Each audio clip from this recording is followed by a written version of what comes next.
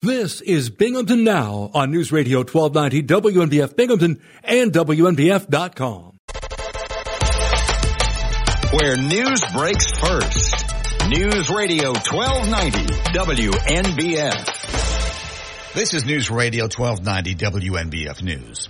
Mostly sunny today, high near 76. Partly cloudy tonight, low around 60. Partly sunny Saturday with a chance of showers, high near 69. Sunday showers with a high near 57.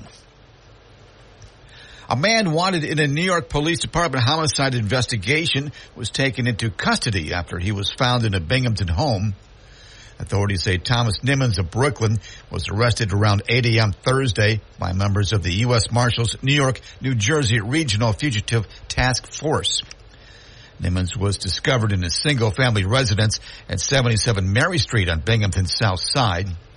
According to a news release from the Binghamton Police Department Detective Bureau, Nimmons had been sold in New York City on a parole warrant.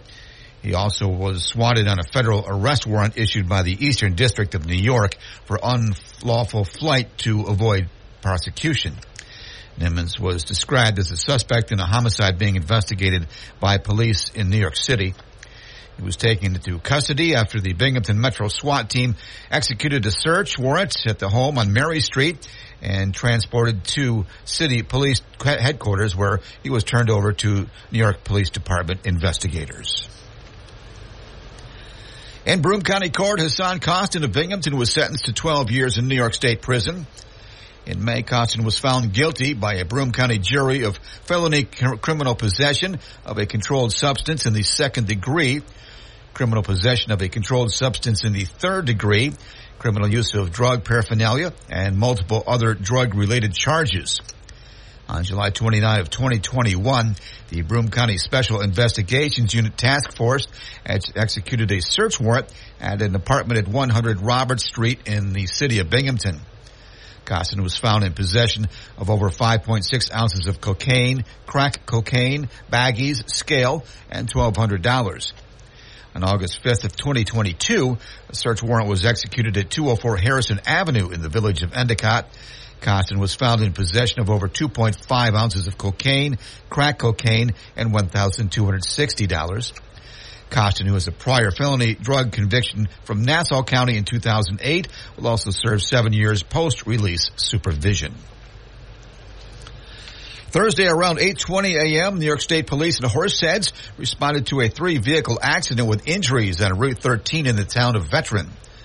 A preliminary investigation revealed a 2016 Ford Fusion operated by Julia Vanessa of Ithaca was traveling northbound on Route 13 in the left lane, approaching a 2019 Chevy Silverado, pulling an open trailer operated by a male from Pine Valley, which was also northbound on State Route 13 in the right lane.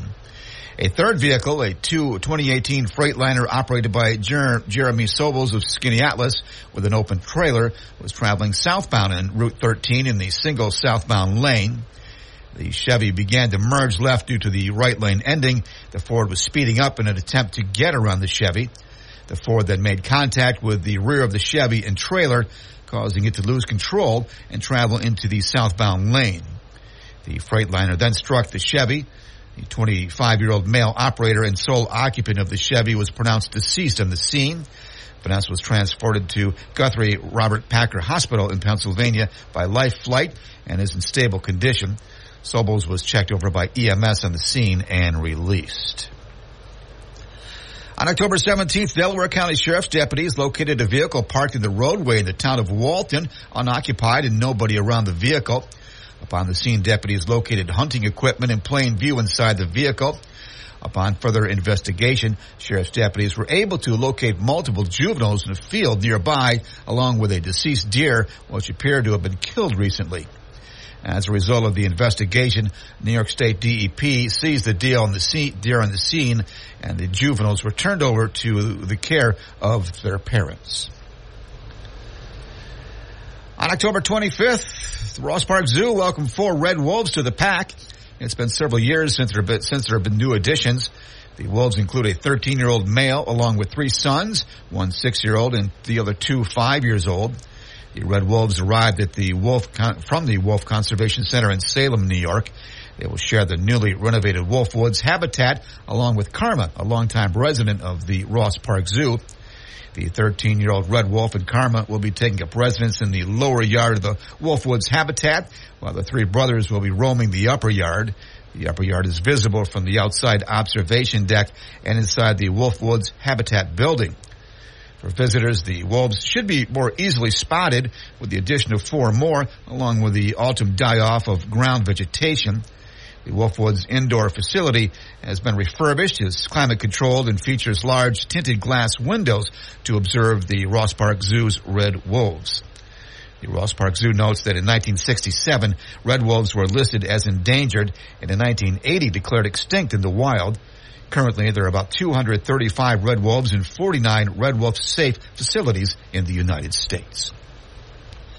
That's a look at news. For updates on local news, weather, sports, and features, open up the WNBF app and online at WNBF.com.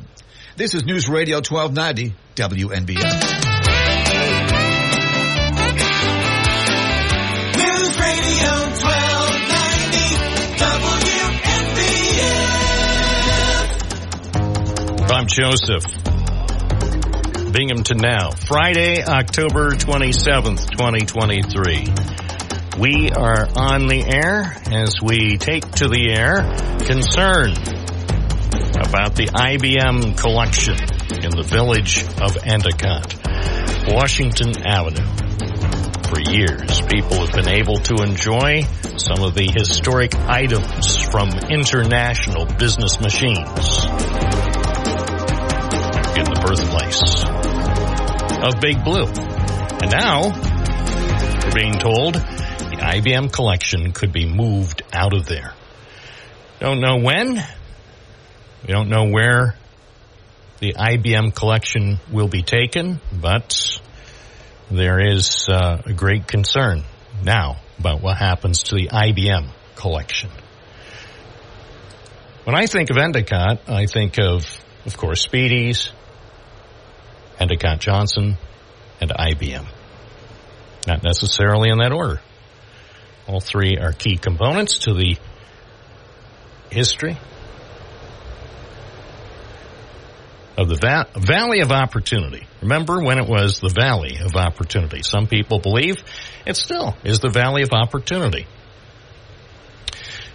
And one of the most important aspects of this becoming the Valley of Opportunity was the work that Thomas J. Watson put into developing a company. And the roots of the company are here in upstate New York. And the growth in the early days happened in Endicott. And some would go so far as to say that is Endicott's claim to fame, the birthplace of IBM. So one would think everybody would embrace it. That's what you would expect. You would expect that the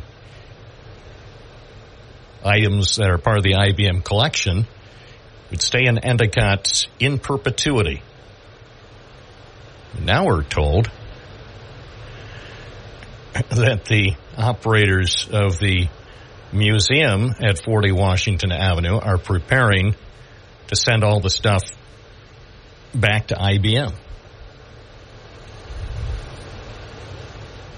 It's a mystery. It's a mystery without any clues. Why would you send back the items that you're fortunate to have to begin with? IBM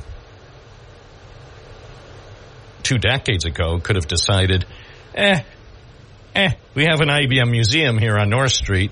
We're basically adjusting our business model and reducing our ties to Endicott, New York. So why don't we just take all the stuff that we put together for a beautiful IBM museum that was designed for employees initially? Why don't we just take all that stuff and send it over to the scrapyard and get $15 for scrap metal? But IBM didn't do that. IBM reached an agreement to keep those artifacts, keep those very interesting and very important things that were developed by many people at the Endicott site to keep it here. And one would think everybody in Endicott would be grateful that the stuff is still here. Well, turns out apparently not. Apparently, within a matter of days, the stuff could be shipped away. And who knows what IBM would do with it. IBM, at this stage, IBM doesn't want the stuff. As far as I know, IBM would be happy for Endicott, for the museum at 40 Washington Avenue, to keep it forever. As far as I know, there's nobody who has suggested to me the people in Armonk want this stuff to set up their own IBM museum or IBM land. If they want it, they haven't said so publicly. So as far as I know, they could keep that entire first floor. The IBM collection could keep that indefinitely. But no, the people who apparently are running the Endicott Museum have a plan to get rid of all the IBM collection. So what are you going to have on the first floor?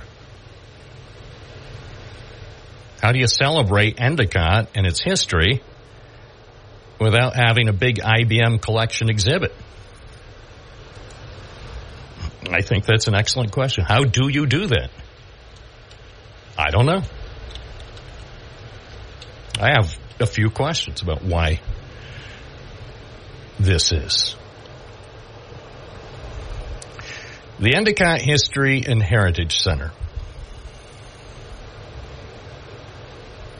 It says Endicott, New York is the birthplace of international business machines, IBM, a company that has changed the world for over 100 years. So that's a cornerstone of the museum. The entire ground floor of the museum is devoted to the history of IBM, a world leader in the early developments of computer technology that got its start just up the avenue from the museum. The IBM Museum, originally created by IBM for its employees, is now available for all to see and enjoy. Well, actually, no. Actually, now suddenly the museum is closed. There's no explanation, just a sign saying, the museum is closed. Sorry for the inconvenience. So, if you never had a chance to see the IBM collection at 40 Washington Avenue, you may be sadly out of luck. Notice to museum visitors. The History Museum will be closed for these Saturdays, October 21st through December 2nd. If you would like to be notified of the date we reopen, send us your email address. Our apologies for any inconvenience. No explanation. It's closed. It's closed. You want to see the IBM collection? You can't. You cannot see the IBM collection. It's closed. Apparently, they want the stuff moved out of there in the next few weeks. So maybe they could reopen the place in December, and we can see what exhibits are on the ground floor. 918 WNBF 607-772-1290, the IBM Endicott collection. If you didn't see it already, you may never, ever get a chance to see it. It's News Radio WNBF. Of course, we're here for you, trying to always get a few answers.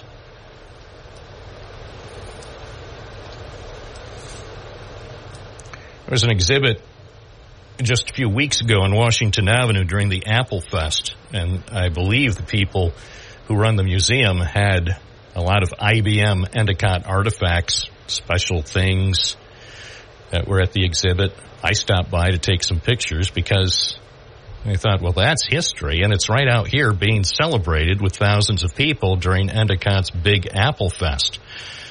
And who knew that some of those things that were out there on Washington Avenue just a few weeks ago, who knew that might be the last time that the public would see them? So why would they want to delete the proud history of IBM in Endicott? Who wants to distance Endicott and IBM? What could the motive be?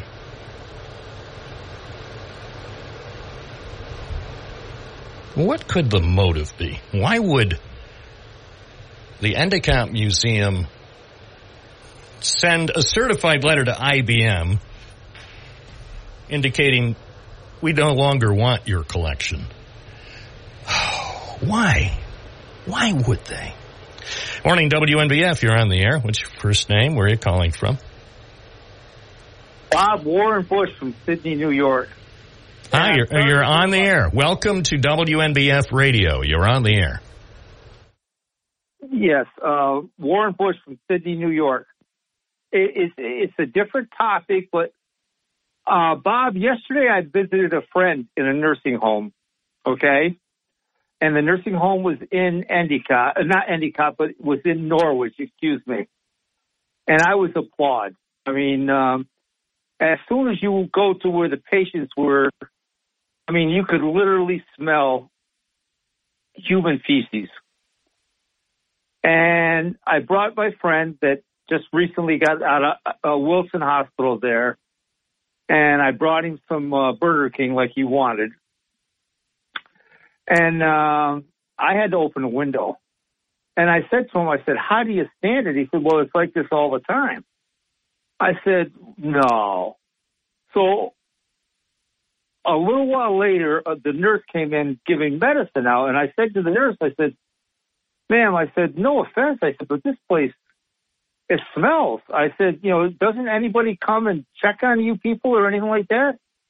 Without missing a beat, Bob, she says to me, she says, well, if they're going to go after us, they have to go after the hospitals. They have to go after everybody else because everybody is so short from hospitals, nursing staff, all over. And the hospitals keep sending these people out. And I said, well, what about the state? What about, and all like that? And she says to me, she says, well, they know what's going on, but they kind of, I said, they know what's going on. I said, then what about Medicaid, Medicare? I mean, if you guys are running short on staff, but billing full charge, isn't that fraud? And she says to me, she goes, again, Mr. Boyle, she goes, I don't know who you are. So I identified myself. And she says to me, she says, what, do you work for the government? I said, no, but I said, I'm concerned that my friend has to put up with this kind of treatment. And she says, you know, she goes, I'm going to tell you something. She goes, I've been here 17 years. And she says, other than holidays, most everybody, they don't even, they're like the forgotten people. And no one cares about them in a nursing home, like I say, unless it's a holiday. I said, well, I certainly care. And I went home and I did my research and I called Joseph Angeline, the assemblyman in Norwich.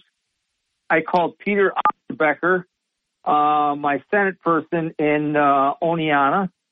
And I got no response back from them.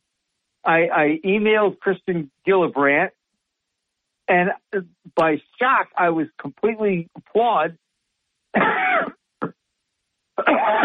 But I got a call back from Chuck Schumer's office in Binghamton, New York. And the gentleman first said to me, he goes, well, we're not aware of this. And I said, well, then I'm bringing it to your attention. And he said, well, I don't think this is a federal, this is a state. I said, well, Medicaid, Medicare is federal programs. I said, if they're committing fraud and not providing the proper services, isn't, you know what I mean? If you or I committed fraud, you'd go to jail. The only well, I guess the bottom line is what can be done. I mean, the bottom line is there are not enough people to care for the people in nursing homes and hospitals. So what is the solution?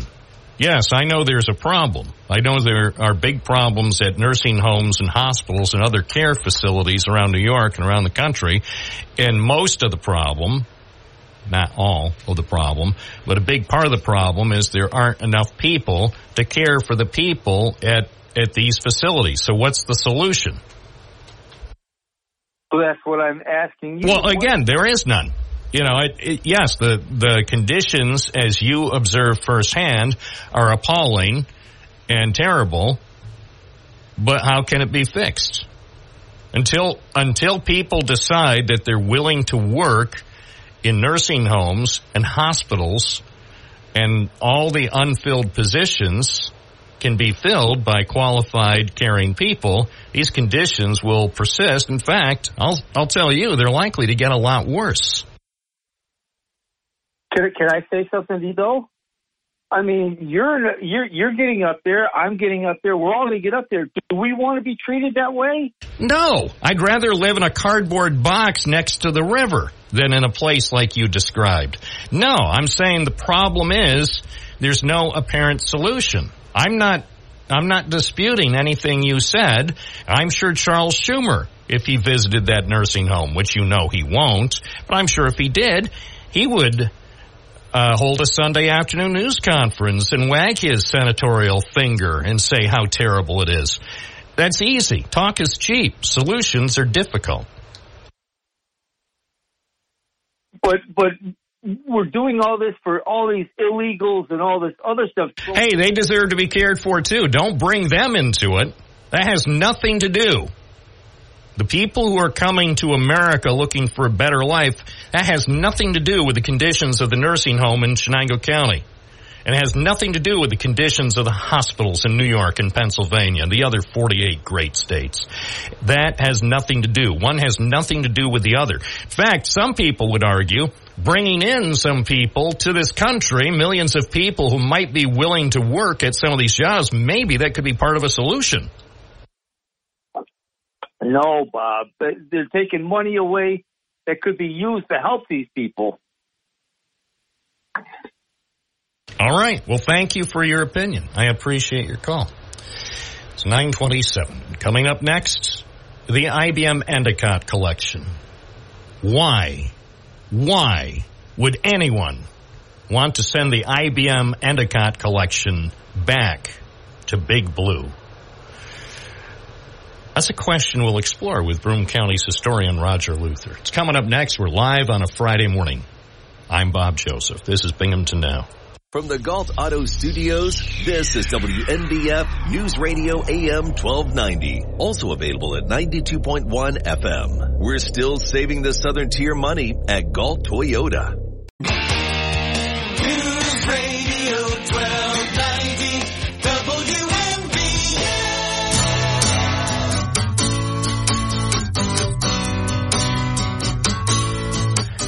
9:30 in Binghamton. 6:30 in Pacific Palisades. Good morning to all of our listeners across America and around the world at WNBF.com. This is Binghamton Now. I'm Bob Joseph.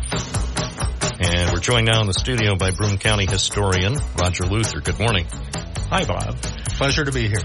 Well, thank you for joining us. So I'm very surprised. I was stunned to learn that the process apparently is in motion to have the IBM Endicott collection at 40 Washington Avenue returned to its corporate owners. I mean, nobody doubts that IBM still owns the IBM Endicott collection, and unfortunately for the last decade, it's been available for people in Endicott and even from out of town to come and see here in what we regard as the birthplace of IBM. But now there's a real concern that nobody in Broome County or anywhere else might be able to see some of these important IBM historical artifacts in the future. Yeah, this is terrible news. You said you're surprised. Well, I was surprised too. I'd actually been hearing rumors for the last few weeks that this might be in the works, but I was not able to confirm it. So heck, yesterday I went on one of the Facebook groups about historical Endicott and just posted a simple question, does anybody know what's happening? And, oh man, got a flood of responses. Some of those responses were from people that were directly involved in the situation, so we got details. But most of all of the other responses were just outrage. You used that word in your article yesterday, Bob, and outrage is exactly what is being felt out there. That is just too important to Endicott to let it go. Well, and again, to be clear, there's no indication that IBM contacted the people in Endicott saying that we want our items back, that the loan is over, please send back the things we've loaned you for the last 10 years or so. IBM, to the best of my knowledge, now I haven't contacted any corporate people at IBM, but to the best of my knowledge, IBM was probably content with this arrangement. Yeah, and that's the impression I got from many of the comments on on social media. So what now? Because as I reported, as soon as I heard about this, that this vote apparently had been taken a few weeks ago, and there are questions about the way the vote was actually taken by the board of directors of the Endicott History and Heritage Center. As soon as I heard about it, I headed to Endicott to check the place out, see what signs might be posted and what kind of information, if any. I was speeding over to Endicott early yesterday afternoon with a certain degree of trepidation, because I thought, well, it might look okay on the front side of the place, but what if I go around the back and see a couple of giant moving trucks being loaded? And I didn't know. I mean, fortunately, that was not what I saw.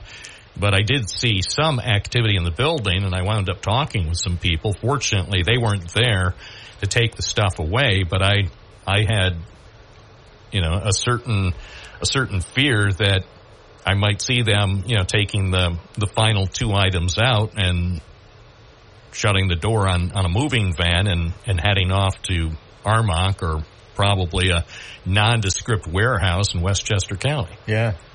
It's tough not having all the information in front of us. It may turn out that we're overreacting, but all indications are that that's not the case.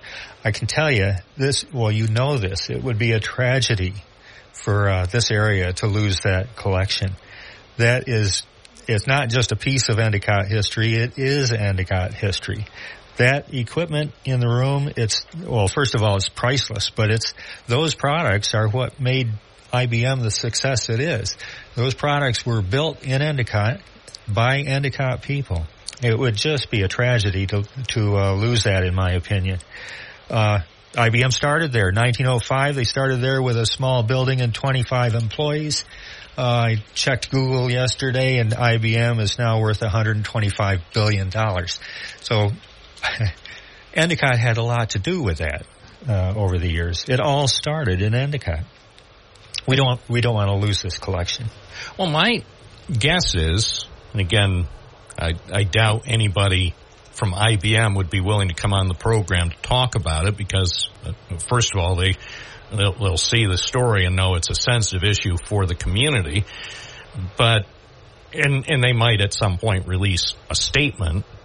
I wouldn't be surprised if we request comment that they'll release a carefully crafted statement, maybe something along the lines of IBM has been pleased to allow the IBM Endicott collection to be on display in Broome County for the last decade, but we respect the wishes of the people who control the museum. That seems to me like the type of corporate statement that we might receive from IBM.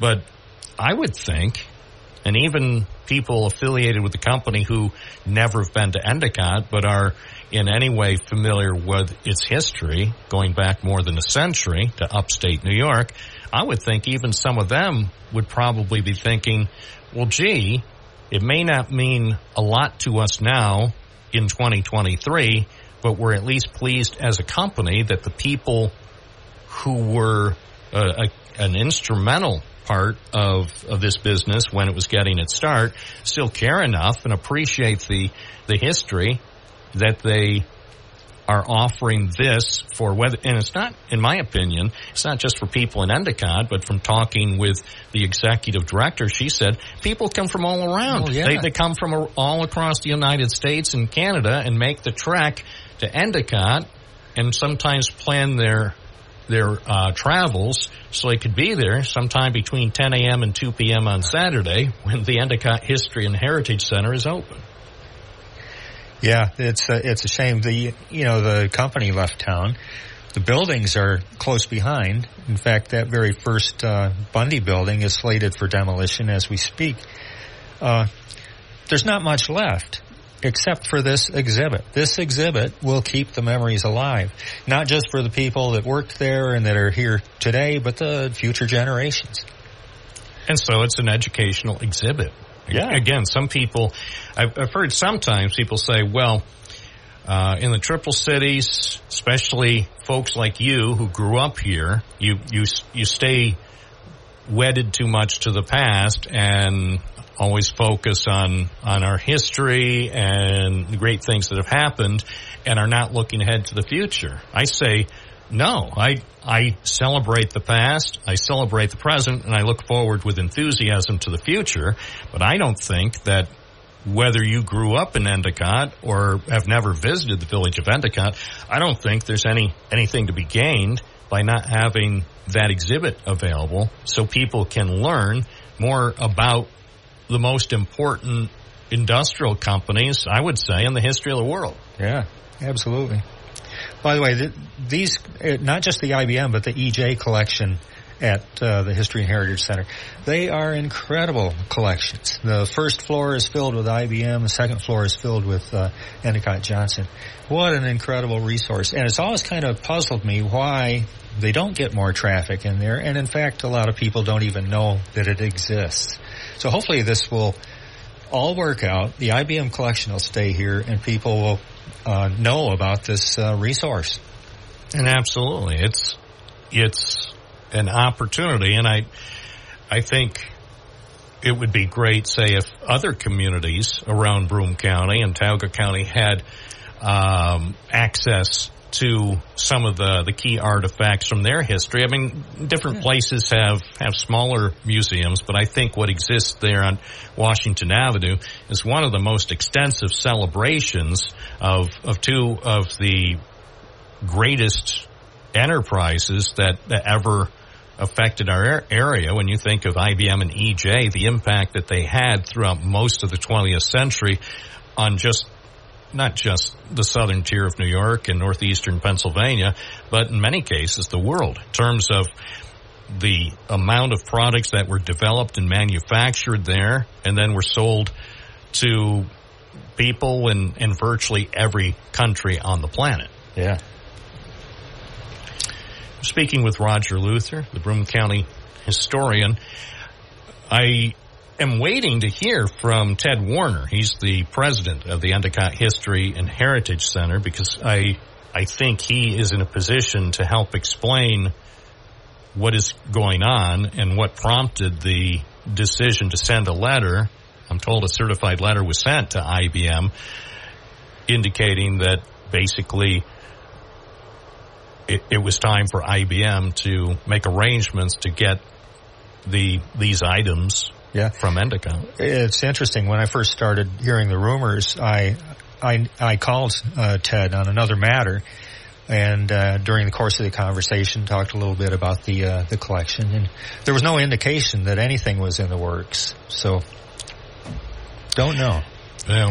Well, I'm waiting to hear from him. As soon as he calls in, we'll either talk to him by phone, or if he wants to make arrangements to stop by the studio to discuss it. A member of the board sent me an email, and the email says, no one who has voted against this decision has seen a copy of the letter to IBM, and they have continually requested it from Ted. And she emailed him earlier this week and demanded that it be released to us by 4 p.m. today. This is an email she sent this morning. Those of us that are committed to keeping our history alive and well are very considerate of the future of the entire museum. This area has such a rich history that we were finally making the connections with other organizations for either sponsorships or having groups come to see us. And this decision by a small subset of the board has truly harmed our forward progress. Very well put. So that's from Katie Rodriguez, a member of the board. And she is strongly opposed to this. The executive director of the facility, Marlene Yakas, she said, we're just devastated. I spoke with her at length yesterday, and she was a long time. She and her husband worked at IBM for decades, and they have volunteered over the years to help educate people about the amazing history of international business machines and how it impacted the Endicott region and then ultimately the world. Well, the board members are devastated for sure, and if social media is any indication, the entire community is devastated. They feel the same way. We'll follow this going forward. If anybody has information, by the way, please contact me, Bob at WNBF.com. Please keep me in the loop, because this is it's an incredibly important story, not just for Endicott and our region at the moment, but looking forward. And I think whatever happens needs to be properly reported and carefully documented. Any other thoughts, Roger? No, I don't think so. Well, keep me posted. If you hear something new, perhaps I will do there'll that. be a future meeting, maybe a community meeting could be set up so people could better understand, appreciate if there are financial issues. And I don't doubt that, like with every institution these days, especially institutions that are relatively small and reliant on volunteers, I don't doubt that the museum in Endicott faces financial challenges, but it's unclear to me how any financial challenges the Endicott History and Heritage Center might be facing. It's unclear to me how that situation could be helped by removing basically an essential cornerstone of the facility. Yeah, and there are resources available. If financial issues are the problem, they don't have to be. That can be worked out. Truman County historian Roger Luther, thank you for joining us in the studio. Thank you, Bob. This is Binghamton Now at 9:45 on a Friday morning. You're listening to News Radio, WNBF 92.1 FM, 1290 AM, streaming at WNBF.com.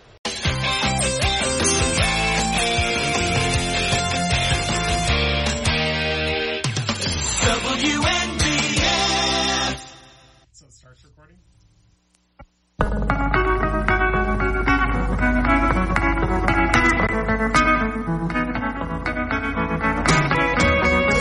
WNBF at 9:47, serving the community for nearly a century. My name's Bob Joseph. I have just a few questions. 607-772-1290. If you'd like to participate on Binghamton Now, what are your thoughts?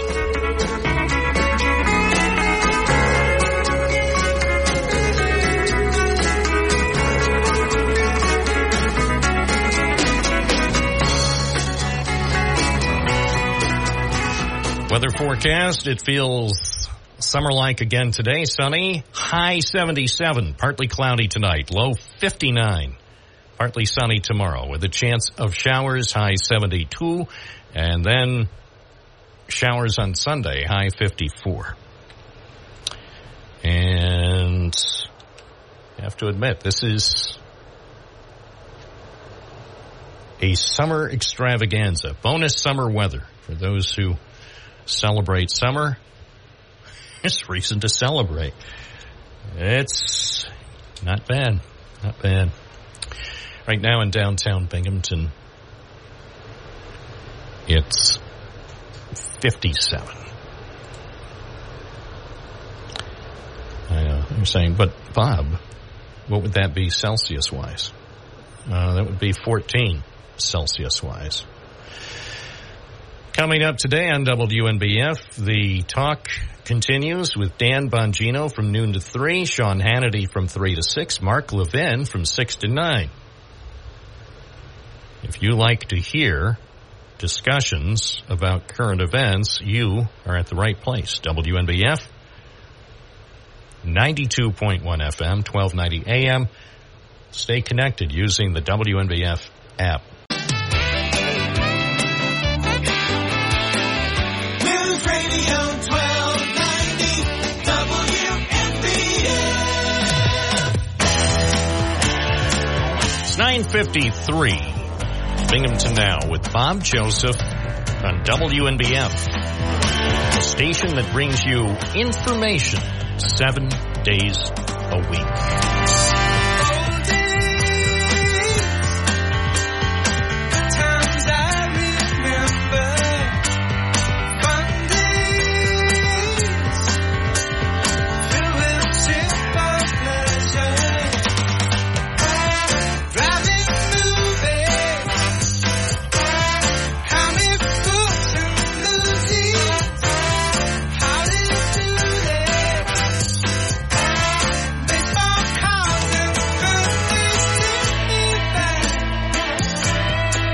Well, bad news from the wide world of sports with word that John Jones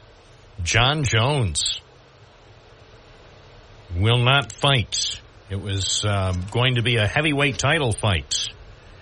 But according to Dana White of UFC, John Jones, the pride of Union Endicott, will not fight. He cannot fight. He was supposed to defend the UFC heavyweight title.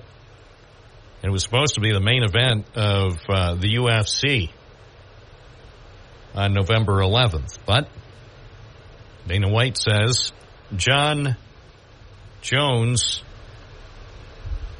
tore something off the bone in training. So, a pectoral tendon. I don't know anything about pectoral tendons, but if you tear a pectoral tendon off your bone, I would say it's got to hurt. So we wish John Jones, the pride of Union Endicott, the best. Mr. White says John Jones will need surgery, which will keep him out for about 8 months. So we wish John Jones, the pride of Union Endicott, the best as he heals. 9:55 here at WNBF. 100.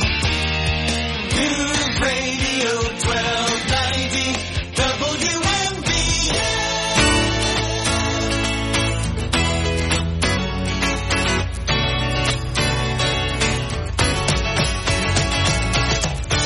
Good morning, Binghamton, Endicott, Johnson City, Vestal, Windsor, Whitney Point, Halstead, and Hazleton.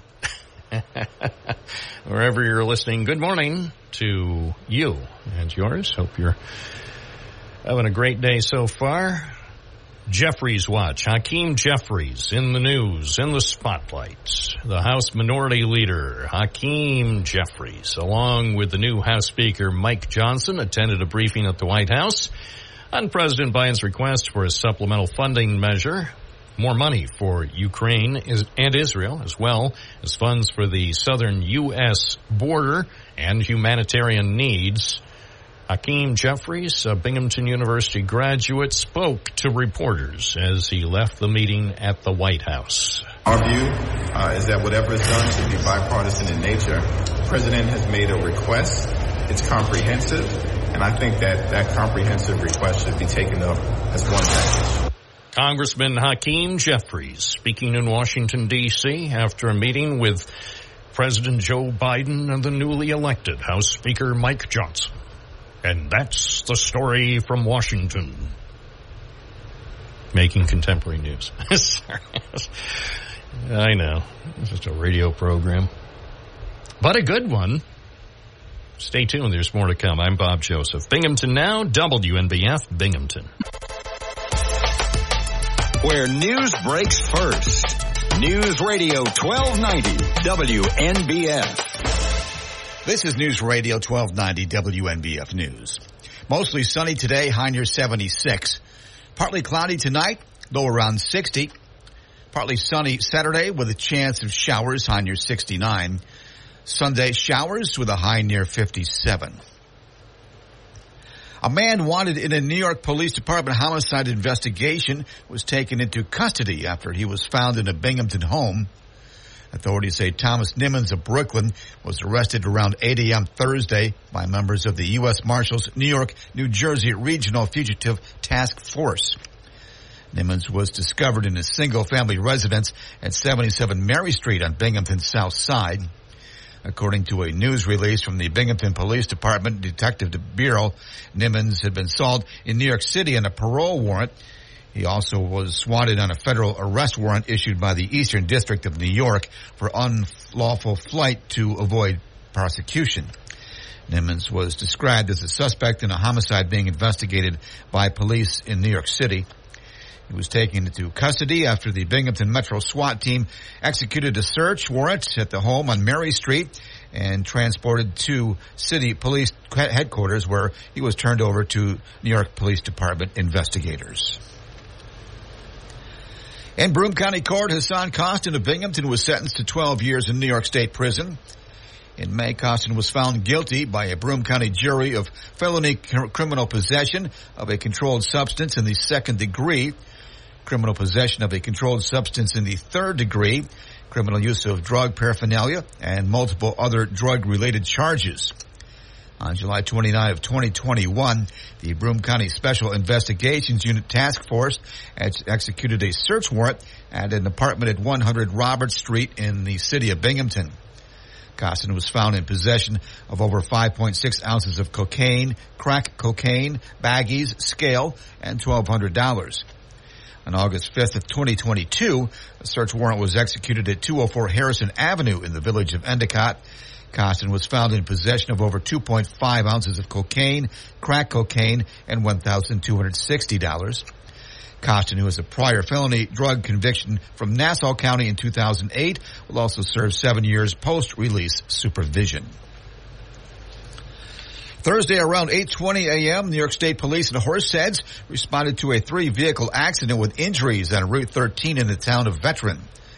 A preliminary investigation revealed a 2016 Ford Fusion operated by a jury of Vanessa of Ithaca was traveling northbound on Route 13 in the left lane, approaching a 2019 Chevy Silverado, pulling an open trailer operated by a male from Pine Valley, which was also northbound on State Route 13 in the right lane.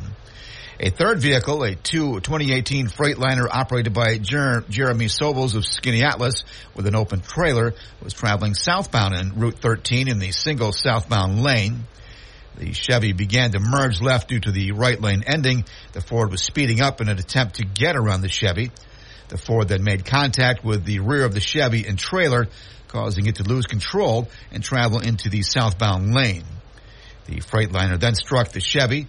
The 25-year-old male operator and sole occupant of the Chevy was pronounced deceased on the scene. Vanessa was transported to Guthrie Robert Packer Hospital in Pennsylvania by Life Flight and is in stable condition. Sobels was checked over by EMS on the scene and released. On October 17th, Delaware County Sheriff's deputies located a vehicle parked in the roadway in the town of Walton, unoccupied and nobody around the vehicle. Upon the scene, deputies located hunting equipment in plain view inside the vehicle. Upon further investigation, sheriff's deputies were able to locate multiple juveniles in a field nearby, along with a deceased deer, which appeared to have been killed recently. As a result of the investigation, New York State DEP seized the deer on the scene, and the juveniles were turned over to the care of their parents. On October 25th, the Ross Park Zoo welcomed 4 red wolves to the pack. It's been several years since there have been new additions. The wolves include a 13-year-old male along with 3 sons, one 6-year-old and the other 2 5-years-old. The red wolves arrived at from the Wolf Conservation Center in Salem, New York. They will share the newly renovated Wolfwoods habitat along with Karma, a longtime resident of the Ross Park Zoo. The 13-year-old red wolf and Karma will be taking up residence in the lower yard of the Wolfwoods habitat, while the three brothers will be roaming the upper yard. The upper yard is visible from the outside observation deck and inside the Wolfwoods habitat building. For visitors, the wolves should be more easily spotted with the addition of 4 more, along with the autumn die-off of ground vegetation. The Wolfwoods indoor facility has been refurbished, is climate-controlled, and features large tinted glass windows to observe the Ross Park Zoo's red wolves. The Ross Park Zoo notes that in 1967, red wolves were listed as endangered and in 1980 declared extinct in the wild. Currently, there are about 235 red wolves in 49 red wolf-safe facilities in the United States. That's a look at news. For updates on local news, weather, sports, and features, open up the WNBF app and online at WNBF.com. This is News Radio 1290, WNBF. From the Galt Auto Studios, this is WNBF News Radio AM 1290. Also available at 92.1 FM. We sell the ultimate driving machine at Galt BMW. First is Binghamton. News Radio 1290 WNBF.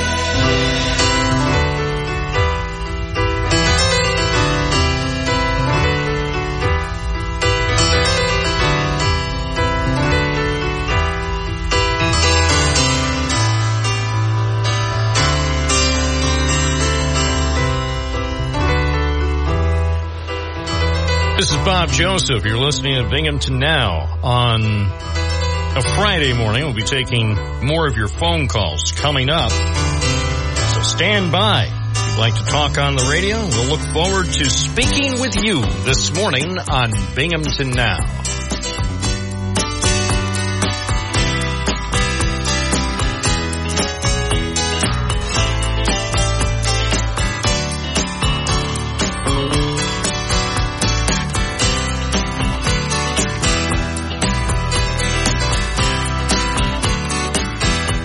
And we're joined now by Sophia Mattern from Dickin Memorial Animal Hospital in Endicott. Good morning, Sophia. Good morning, Bob. How are you today? I am well. How are you? I'm good, thank you.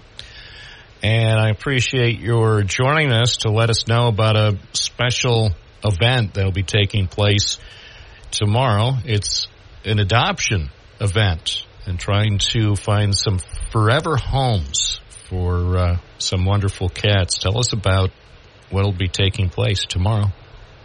Yes, so tomorrow here at Dickin Memorial Animal Hospital from 12 p.m. to 4 p.m., we are having an adoption event where we will be allowing people into our hospital to walk around and have meet and greets with all of the cats that we have adoptable.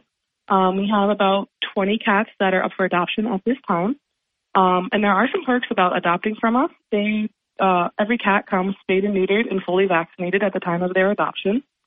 And they are free to go to a good home, so there is no adoption fee, but we do appreciate donations if you are in financially a place to be able to do so. And then each cat that gets adopted from us comes with free veterinary care for 1 year with their adoption, and that includes like annual exams and vaccines. And the best perk of all is that you gain a best friend. Well, I think it's a great opportunity. I love cats and dogs, and I know so many of our listeners love them as well. And if people are in a position to provide a good home, of course, it's important, too, for people to learn about what it means to be a pet owner. And there are responsibilities. If you have never owned a pet, a cat or a dog or other pet, you need to do a little work and ask a few questions to make sure that you can provide the kind of care that really is appropriate for your new pet. Yes, and that is a really great point. And we are open to having those conversations with people who are interested in adopting animals, as all of us do own pets as well as work in the veterinary field. So we are more than willing to help give you the guidance and answer any questions that you may have about adoptions. So the adoption event will be going on tomorrow at the site on East Main Street in Endicott? Yes, we're located at 2001 East Main Street in Endicott, and that's where the adoption event will be taking place. And what are the hours? From 12 to 4. All right.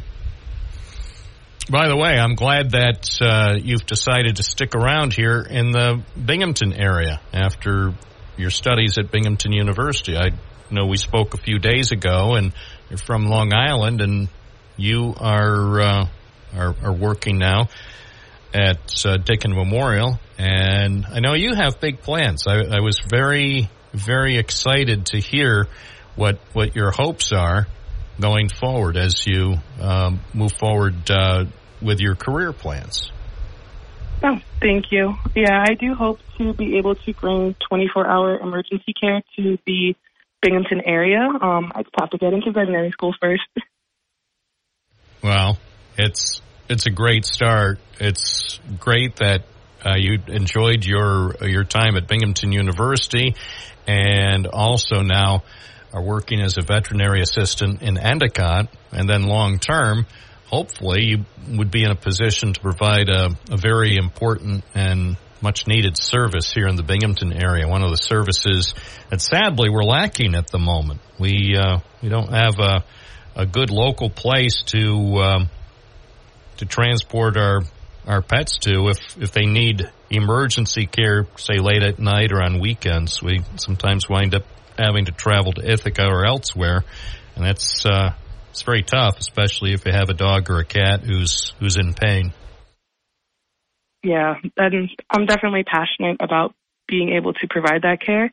So I hope that I get in this cycle so that I'll be able to offer those services in about 4 years. But fingers crossed about getting into vet school. Well, sounds like you have a good attitude, so I wish you well. Sophia Mattern from Dickin Memorial Animal Hospital on East Main Street in Endicott. And, of course, the cat adoption event will be tomorrow afternoon. Thank you so much for joining us. I wish you the best. Thank you for having me. Have a great day. Thanks. 10:16. I'm Bob Joseph. Live, this is Binghamton Now. On a Friday morning, we're here. What are your thoughts? Local issues or other issues? 607-772-1290. WNBF. WNBF.com. News Radio 1290 WNBF.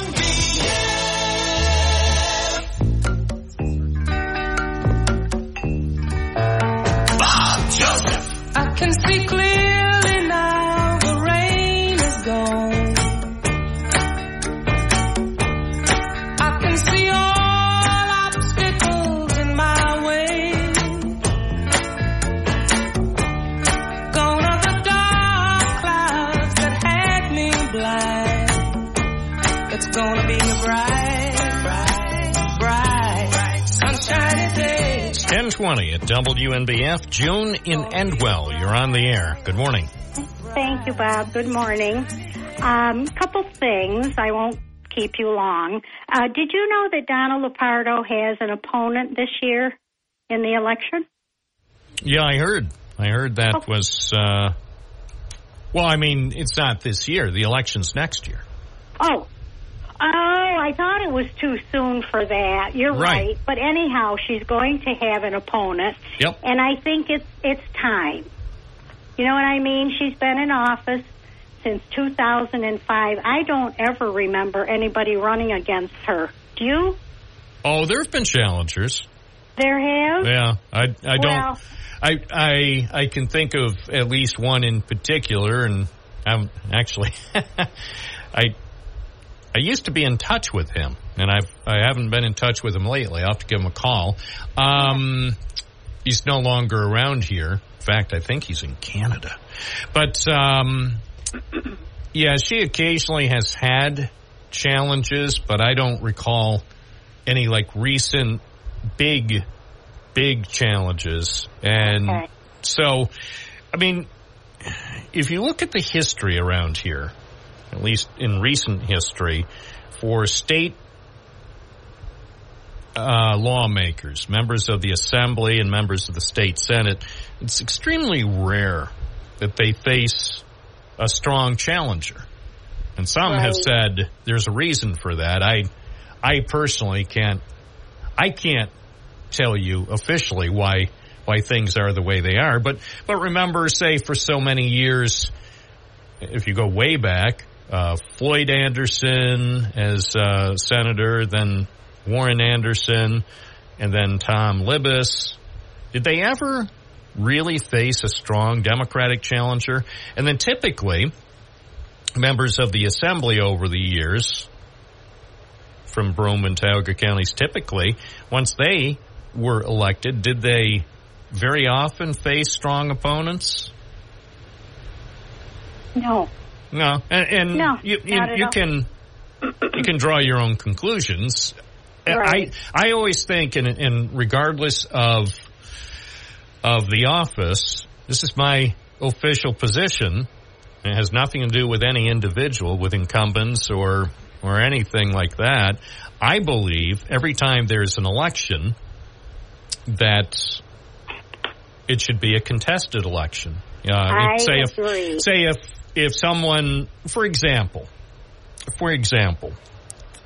Dave Harder was sheriff of Broome County for many years, and then finally he did retire.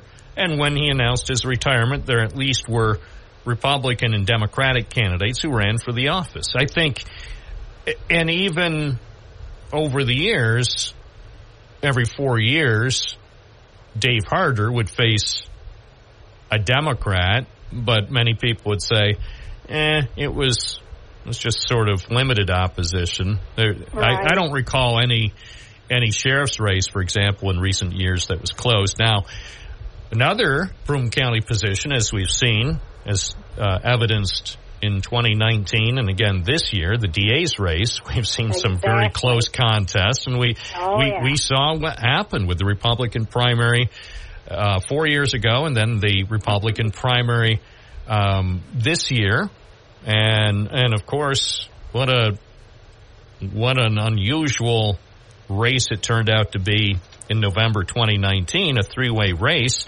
where ultimately Mike Korchak running on the Libertarian Party line eked out a victory over Paul Battisti, who was the Republican candidate. And of course, there was a third candidate, a Democratic candidate, and she didn't come close to getting the numbers that the top two finishers received. So I don't know. It's regardless of, and I say this is true for villages and towns and county positions, city, for mayor and city council. I always think the voters are best served by having the choice of two qualified candidates. I do too. I think it's healthy for the whole system. And I think it's healthy. I think it's healthy for the incumbent. And I know a lot of times incumbents find themselves, if they're facing what they think is a serious challenge, a lot of times the strategy is to limit any debates, because the theory is by agreeing to debate your opponent, you're only giving your opponent that much more attention or credibility, because in a debate, if only for 30 or 60 minutes, you're on a level playing field. So the person who's the challenger gets the same sort of prominence as the incumbent. So, of course, the strategy, and it could be for local, state, or national races, strategy tends to be, if you're ahead and incumbent, you have nothing to gain by debating and potentially everything to lose. So, because you only, and let's face it, as an incumbent in any office, you have the advantage. You have name recognition. You can, if you want, call a news conference or a photo op anytime you want, and you're not guaranteed media attention, but you probably will get it. But challengers, just by their very nature, challengers have a hard time getting organized, trying to set up a campaign staff, and, of course, money. Exactly. You need lots of money if you want to advertise, even in a small town, a small market like Binghamton, the commercials, the radio and TV commercials or newspaper ads or online advertising. It's not cheap. And a lot of times people are very reluctant to give money to a challenger, because if it's found out, of course it will be found out because campaign contributions are on the public record. So even if you're just trying to be a good sport and say, Bob is running for whatever. I know Bob doesn't stand a chance because he's Bob, but I kind of like Bob, and I kind of feel sorry for him because he's going to have trouble raising any money. So I'm going to donate $100 to, the Bob for Dog Catcher Fund. And then, and then somebody, the incumbent dog catcher, finds out that you supported Bob with a $100 contribution. And then, of course, the incumbent dog catcher is reelected in a landslide. And then, again, this is all hypothetical, and then the dog catcher, who never forgets, starts to focus on you and your dog. And, and that's what I'm saying. That's why, and say, especially say at the state and national level, that's why a lot of challengers are always going to find it tough to get traction because you, in many cases, don't want to be seen supporting a challenger when the odds are that they won't be elected and the incumbent will get another 2 or 4 years. I mean, because the theory is, and it's only a theory, is that a sore winner could exact retribution against people who supported the opponent. Now, does that happen in real life? I doubt it, but I can understand why there's a perception. Like, say, we'll just say hypothetically a few years ago, someone in Binghamton gave $1,000 to a Republican challenger, someone who was facing Andrew Cuomo. Again, this is hypothetical, and I know it wouldn't have happened in real life, but you could imagine some people fearing that Andrew Cuomo, after he won re-election, would see to it that that person who gave $1,000 to his Republican challenger would never get state business again. You got that right. And again, there's no evidence that ever would happen, but you can understand why people might think it could happen. There's no evidence because nobody looks for it. But anyway... Well, and the other thing, speaking of Andrew Cuomo, and again, this is all hypothetical, except this part's true, he made it a point, as far as we know, to never use email. So he was, and I don't know that he did much texting, the type of texting he did was on those old BlackBerry devices that didn't leave any electronic trace, so the messages could not be preserved. Again, there's no evidence that Andrew Cuomo ever committed a crime ever in his nearly 70 years of existence. But I'm saying he was very wise, in my estimation, as all people are, very wise to put very, very little of your business down on paper or in digital form because there's nothing to be gained. Didn't Obama use BlackBerry? He was missing not having that I think anymore. He did. And I think to myself, what would that be so special? But anyhow, but that's true. The main people who clung to BlackBerry devices the longest seem to be politicians. No trail. Yep, no trail. There you go. But let me just finish with this Lupardo thing. I don't have anything against her. I couldn't tell you anything she's done. But when I heard about the IBM collection leaving, in the report or that I read or heard, I can't remember which it was, it said she heard a rumor about it. Did she proactively seek someone out? You said you tried to contact someone, you couldn't get anybody, or someone else said that. I'm not sure who. But, I just wonder how proactive is she, because she's been in that office for so gosh darn long. Well, that's a good question, and we probably are going to be speaking with her soon about this issue. But I also will say, the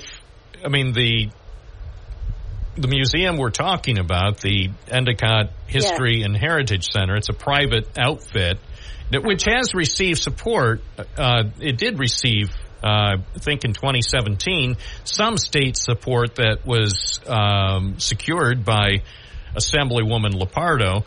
But because it's a private entity, it seems to me, apparently, their philosophy is they don't have to answer to anyone. As I said, I left a message for the center president, Ted Warner, and I haven't heard back. So, I mean, if he wants to call in or if he wants to send an email to explain what's going on, again, because it is a private organization.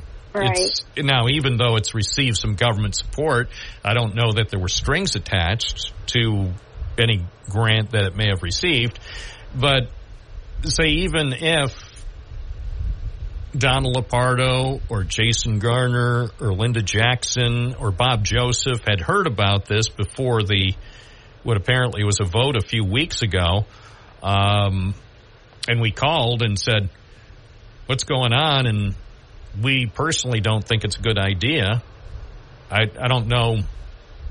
I mean, maybe that would sway the people who apparently want to send back the IBM Endicott collection. Maybe it would change their mind, or maybe they'd say, yeah, thanks. When next time we want your opinion on the private operation we have here at 40 Washington Avenue, we'll be sure to give you a call. In the meantime, how about you stay in your lane, you do your little radio show, and we'll run our museum. I mean, I'm not saying there's a lot to it. Yeah, there's a lot to it, but it would make the community feel a little bit better. Well, maybe. We'll find out. Know. I mean, the reason we ask a few questions is to get a few answers. Right. So, and plenty of questions. I admit, I have a few questions for Ted Warner. I have a few questions for Donald Lepardo. I have a few questions for a lot of people about this, and my guess is some people may not want to respond to my questions. True. True. But, it's our heritage. It's our center. Right. I mean, again, too bad. I say it's ours like I own the place. No, I mean, but I consider, here's the problem. Well, I don't know if it's a problem. Maybe it's my problem. Here's the situation. So you know that I love Endwell and Endicott. You know that I've grown up here, and I think I've made it clear that I grew up in an IBM family, so there's a certain je ne sais quoi when it comes to IBM. It's hard to describe. If you didn't grow up in an IBM family, maybe you can't appreciate it. And if you didn't grow up in Endwell or Endicott, where most, well, I don't know if it was the majority, but thousands and thousands of parents worked for IBM for years, and we benefited from a certain type of lifestyle, access to the country club on Watson Boulevard, and so on. So just the thought that artifacts that sort of celebrate that era may be leaving Endicott, I think that's a pretty big story. That's right. Well, can I say two more things that I called about? Sure. Okay. Well, I should say that my family was not fortunate to work for IBM, but I still have that connection to IBM. Just seeing the people that used to come out for lunch on Washington Avenue will never leave my mind, and thinking how lucky they were to have all those nice things that they had. But anyway, I want to thank one of your callers, I think it was Sandy, that mentioned using the write-in vote. If you don't want to vote for either party or anybody running on that particular ticket. And you know, that a big light bulb went off in my mind. I thought, why didn't I ever think of that? Instead of not voting for somebody because they're unopposed year after year after year, leaving that blank, write in somebody you'd like to. At least you're giving a vote to somebody you care for. So I appreciate Sandy. She has some really good ideas. And one last thing I want to tell you, I dislike that Lumi commercial that plays about 100 times a day. I can say it by heart. I absolutely despise that commercial. So that's all I got to say today. If that's the case, then I guess that's effective, because the whole point of advertising is to get attention, and we live in a let's face it, no matter where we go in our society, we're constantly facing advertising, and Fifth Avenue knows what they're doing. That's right. Hey, I know that's where you make your money, but I don't know if you ever listen to it. I work here. I know. How do you know I'm not the one? It's not my voice, but with AI, maybe it was my voice, and then I changed it so people wouldn't say, "Oh, Bob, that's pretty impressive what you came up with." For all you know, that's my voice adjusted with AI, and maybe I wrote the script. For all you know, although I will say, maybe you did. I will say confidentially, I didn't write the script. But thank heaven. Anyway, thank you for listening. Thanks for listening, and I'll talk to you sometime soon. Okay. Bye now. Thanks. Bye. It's 10:37. This is Bob Joseph at WNBF. I have yet to be replaced by artificial intelligence, but you can bet there are people working day and night to make sure that happens for you at WNBF.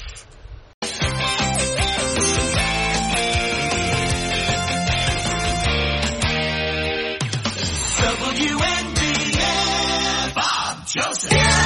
Yeah, oh yeah, what condition my condition was in. I would say fair. Woke up this morning with the sun down, shining in. I found my mind in a brown paper bag, but then I tripped on a cloud and fell 8 miles high. I tore my mind on a jagged sky. I just dropped in to see what condition my condition was in. Oh, yeah. Oh, yeah. Oh, yeah. What condition my condition. Back to the hotlines. Vic from the Forks, you're on the air. Oh, I tripped on a cloud and fell 8 miles down. They don't write them like that anymore. Take that, Swifty Taylor. I don't think he wrote it. I think he saw it in his head. I bet, and you're thinking to yourself, gee, I'm glad that guy's not in the jump seat on my flight out of the state of Washington. If that guy's in the jump seat and he's singing like that, I don't think we're going to make it to our intended destination. I think that was more comedic than musical. Perhaps. But, Bob, I called because of your statement about debates and that the incumbents don't usually want them because it gives you platform to the challenger. And in part, you're correct, but debates are meant to serve the public, not the candidates. Debates are supposed to be a chance for people to get to know who's running in the office and where they stand on certain issues. And they're also made for reporters like yourself to ask the hard questions, to get the facts out to the people who are going to vote, and even to the ones who aren't, because they might want to vote after a debate. And in the case of there's been a few times where we had no incumbents running in the race, and there was still no debate, and I think that's by design anymore, because people have won elections based on the debate for performance. Excuse me. And in the DA's race here in Binghamton, we do not have an incumbent running, yet we have one who's asking for a debate several times. That would be Matt Ryan, and one who keeps refusing debates, and that would be Battisti. Now, my question is, what is he hiding? Why is he afraid? He's not an incumbent, so he has nothing to lose by debating, everything to gain, in my opinion, except unless in his debate it is discovered what his record actually is, who he actually served in our community, and the trouble he's released into our community by serving those kind of people. And everybody deserves the law. Everybody deserves a lawyer when they're facing court. But a lawyer should have morals, and so shouldn't the DA. Well, I mean, hey, if you're a defense attorney, if somebody needs to be defended, if they've been charged with something, you should defend them.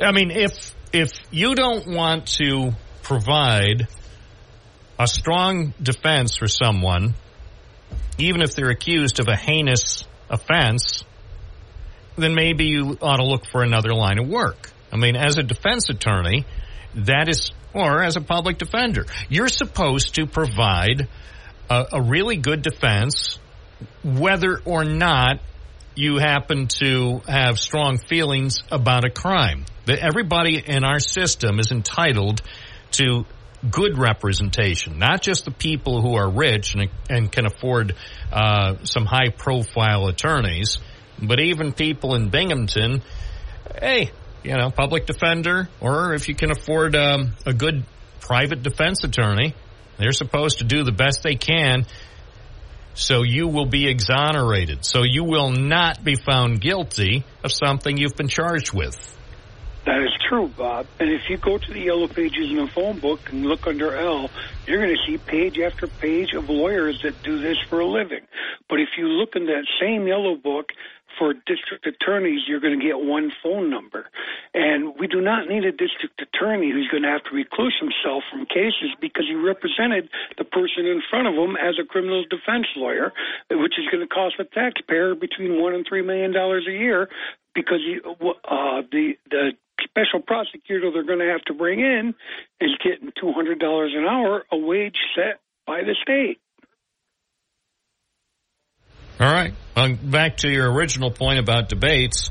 As you know, I'm a strong advocate of debates, or at least on this program, I call them discussion of the issues. And there's still time. I know some people will think, oh, by the way, Vic, thank you for your call. Some people will think, oh, no, you can't have any debate now. Early voting begins tomorrow. It's too late to turn back now.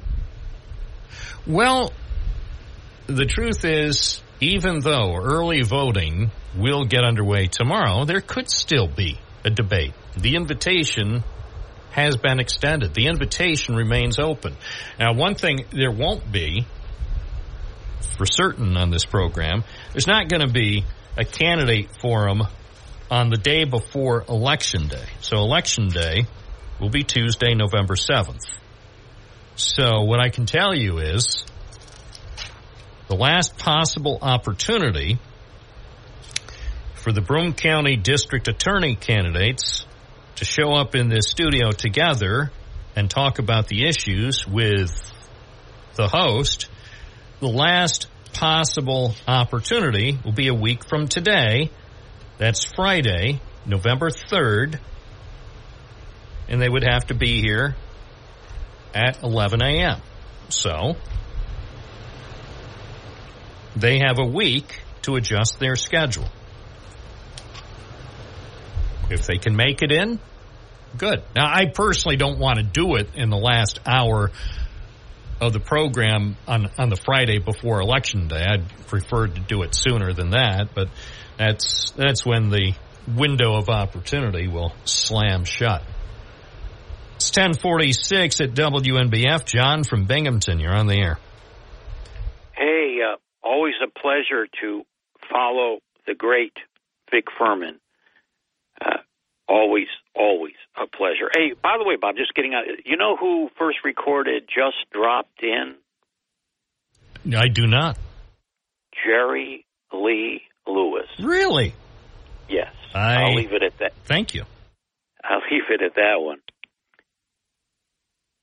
And I'll just leave it at this. This is a sentence that could go on long, but I will just leave it at this. Just 3 words. There was a guy, ... Okay, continue. That's not why you call him. There was a guy. Yeah, you can tell a lot about, from Freedom of Information requests when there's delays in filling stuff that's obvious. Here's some way overdue Freedom of Information requests that I've filed. One, and I've mentioned this before, the resumes of all county department and department heads. That, for some unknown reason, they can't seem to ferret out that basic information on their own employees. Another one is my request for the required ethics forms.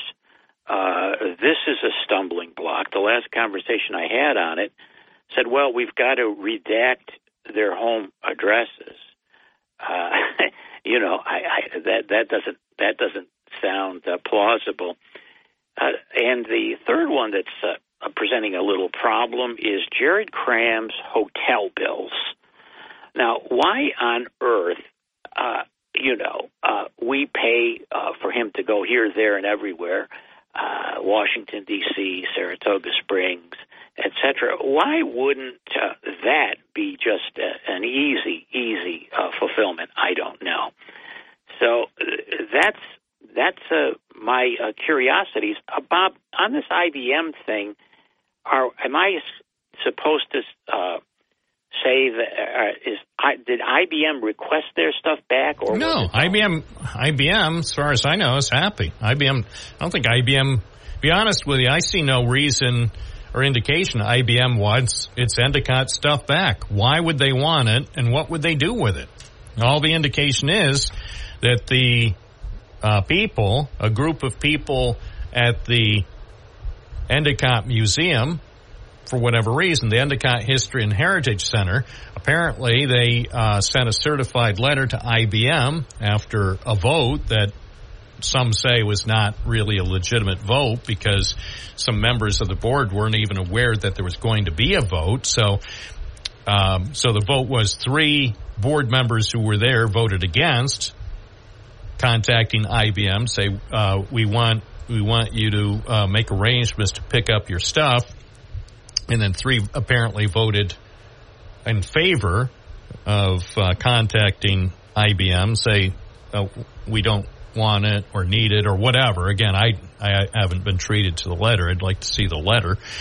2 abstained. And then according to board members who are opposed to the plan to turn the stuff back to our friends in Westchester County, apparently there was something about proxies that were included. So votes for people who were not present at the meeting, and apparently that was the deciding factor. So I guess that's how there was a green light to contact IBM with a certified letter and basically put them on notice that, hey, thanks for loaning. And again, I'm paraphrasing because Ted Warner, who's the president of the organization, has not called me back. So I don't know. I mean, Ted Warner could call in between now and noon and answer a few questions so we would know why is it after a decade, why would the IBM Endicott collection need to go back to Armonk, where my concern, John, is if it goes back to Armonk, it's going to actually not be in Armonk, not at headquarters. It's probably going to go into some sort of nondescript warehouse in a low-rent district of Westchester County, and the stuff will never be seen again by anyone. Well, could it be an attempt to get IBM to donate the stuff if they don't want it? I mean, probably. No, I'm sure. Maybe it's, I'm not sure. Maybe it is a squeeze play.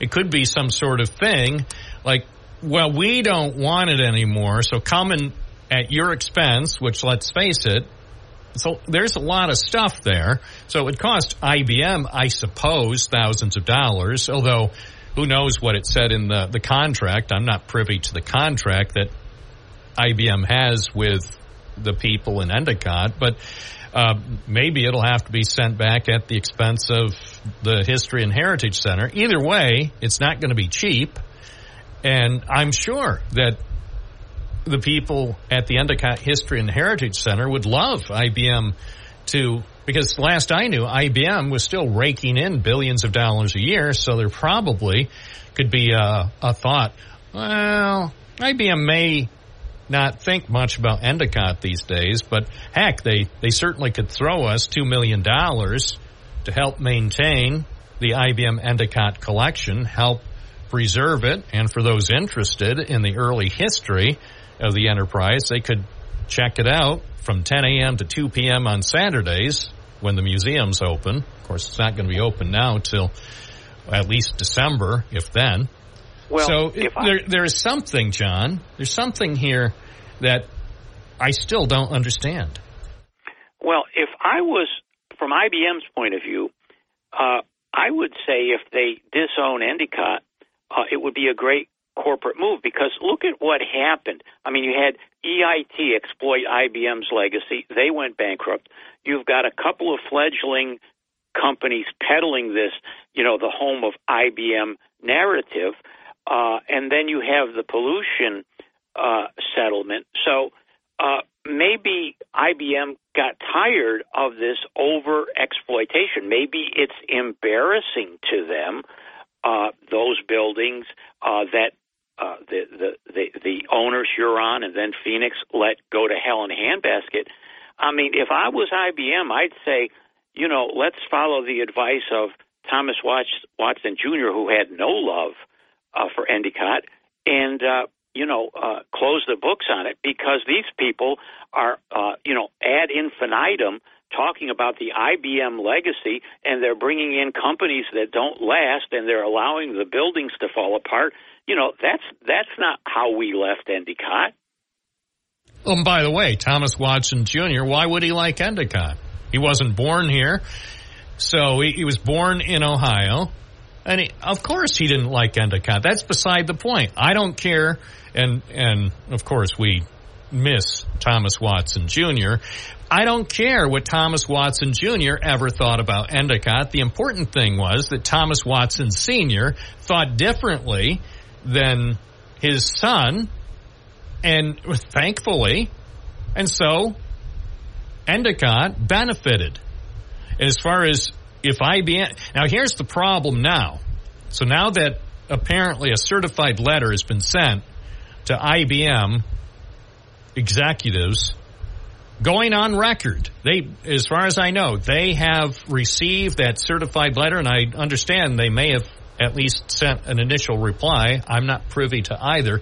So now that the Endicott Museum is on record saying we don't want the Endicott collection anymore, so this indeed may be irreversible, because IBM would say, and let's face it, IBM doesn't follow WNBF.com or this program. They don't care. And by the way, as far as what's gone on in Endicott since 2002, they don't care, ultimately, in the grand scheme of things. I'm not saying IBM cares nothing about Endicott. Of course they still do. And they still, even though they don't have a physical presence in the village, they still have workers who are assigned to Endicott. So IBM has not disowned Endicott. If IBM wanted to just say, and they could have, in 2002, when our good friend George Pataki made the big announcement about 4,000 jobs being saved for the next 10 years, IBM could have said at that point, when they were divesting most of their Endicott-related holdings, they could have said, yeah, we're taking our museum from North Street, and you aren't entitled to it, and we'll do whatever the heck we want with it. Goodbye. But instead, they apparently reached this deal. They had a contract to loan out these one-of-a-kind items that are available nowhere else on the planet, and now apparently they've been notified that this museum no longer wants them. For all we know, IBM could have a truck there now hauling the stuff away, and then they could take it over to the east side of Binghamton and get $30 from the scrap metal place. 10-second point. There is no better show in town than the exchanges at the Endicott Village board meetings between Linda Jackson and Ted Warner. So I, for one, look forward to the next meeting. It'll be on pay-per-view. It'll help bring in some additional revenue. Stay tuned, folks. This is WNBF. I'm Bob Joseph, a person who always seems to have a few questions. The program is not over. It will continue. You're listening to WNBF. Where news breaks first. News Radio 1290 WNBF. This is News Radio 1290 WNBF News. Mostly sunny today, high near 76. Partly cloudy tonight, low around 60. Partly sunny Saturday with a chance of showers, high near 69. Sunday showers with a high near 57. A man wanted in a New York Police Department homicide investigation was taken into custody after he was found in a Binghamton home. Authorities say Thomas Nimmons of Brooklyn was arrested around 8 a.m. Thursday by members of the U.S. Marshals New York, New Jersey Regional Fugitive Task Force. Nimmons was discovered in a single-family residence at 77 Mary Street on Binghamton's south side. According to a news release from the Binghamton Police Department Detective Bureau, Nimmons had been sold in New York City on a parole warrant. He also was swatted on a federal arrest warrant issued by the Eastern District of New York for unlawful flight to avoid prosecution. Nimmons was described as a suspect in a homicide being investigated by police in New York City. He was taken into custody after the Binghamton Metro SWAT team executed a search warrant at the home on Mary Street and transported to city police headquarters, where he was turned over to New York Police Department investigators. In Broome County Court, Hassan Costin of Binghamton was sentenced to 12 years in New York State Prison. In May, Costin was found guilty by a Broome County jury of felony criminal possession of a controlled substance in the second degree, criminal possession of a controlled substance in the third degree, criminal use of drug paraphernalia, and multiple other drug-related charges. On July 29 of 2021, the Broome County Special Investigations Unit Task Force executed a search warrant at an apartment at 100 Roberts Street in the city of Binghamton. Costin was found in possession of over 5.6 ounces of cocaine, crack cocaine, baggies, scale, and $1,200. On August 5th of 2022, a search warrant was executed at 204 Harrison Avenue in the village of Endicott. Costin was found in possession of over 2.5 ounces of cocaine, crack cocaine, and $1,260. Costin, who has a prior felony drug conviction from Nassau County in 2008, will also serve 7 years post-release supervision. Thursday around 8:20 a.m., New York State Police and Horseheads responded to a 3-vehicle accident with injuries on Route 13 in the town of Veteran. A preliminary investigation revealed a 2016 Ford Fusion operated by Juria Vanessa of Ithaca was traveling northbound on Route 13 in the left lane, approaching a 2019 Chevy Silverado, pulling an open trailer operated by a male from Pine Valley, which was also northbound on State Route 13 in the right lane. A third vehicle, a 2018 Freightliner operated by Jeremy Sobels of Skinny Atlas with an open trailer, was traveling southbound on Route 13 in the single southbound lane. The Chevy began to merge left due to the right lane ending. The Ford was speeding up in an attempt to get around the Chevy. The Ford then made contact with the rear of the Chevy and trailer, causing it to lose control and travel into the southbound lane. The Freightliner then struck the Chevy. The 25-year-old male operator and sole occupant of the Chevy was pronounced deceased on the scene. Vanessa was transported to Guthrie Robert Packer Hospital in Pennsylvania by life flight and is in stable condition. Sobels was checked over by EMS on the scene and released. On October 17th, Delaware County Sheriff's deputies located a vehicle parked in the roadway in the town of Walton, unoccupied and nobody around the vehicle. Upon the scene, deputies located hunting equipment in plain view inside the vehicle. Upon further investigation, sheriff's deputies were able to locate multiple juveniles in a field nearby, along with a deceased deer, which appeared to have been killed recently. As a result of the investigation, New York State DEP seized the deer on the scene, and the juveniles were turned over to the care of their parents. On October 25th, the Ross Park Zoo welcomed 4 red wolves to the pack. It's been several years since there have been new additions. The wolves include a 13-year-old male along with 3 sons, one 6-year-old and the other 2 5-years-old. The red wolves arrived at from the Wolf Conservation Center in Salem, New York. They will share the newly renovated Wolf Woods habitat along with Karma, a longtime resident of the Ross Park Zoo. The 13-year-old red wolf and Karma will be taking up residence in the lower yard of the Wolf Woods habitat, while the 3 brothers will be roaming the upper yard. The upper yard is visible from the outside observation deck and inside the Wolf Woods habitat building. For visitors, the wolves should be more easily spotted with the addition of 4 more, along with the autumn die-off of ground vegetation. The Wolf Woods indoor facility has been refurbished, is climate-controlled, and features large tinted glass windows to observe the Ross Park Zoo's red wolves. The Ross Park Zoo notes that in 1967, red wolves were listed as endangered and in 1980 declared extinct in the wild. Currently, there are about 235 red wolves in 49 red wolf safe facilities in the United States. That's a look at news. For updates on local news, weather, sports, and features, open up the WNBF app and online at WNBF.com. This is News Radio 1290, WNBF. News Radio 1290, WNBF.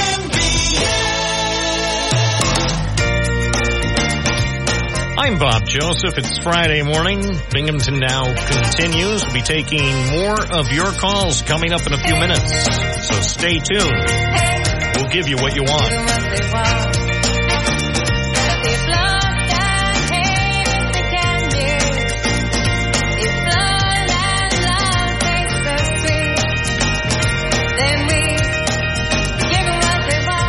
We give you the information you want and need. That's why we're here every weekday morning from 9 to noon. We're joined now by Mark Smith. He's the Republican election commissioner for Broome County. Good morning.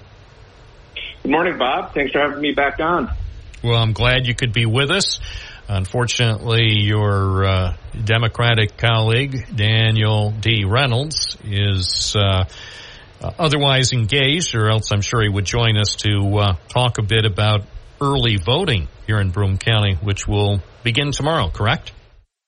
Definitely. So, of course, Dan will be missed, but I'm here. And, yes, early voting kicks off tomorrow, Saturday, October 28th.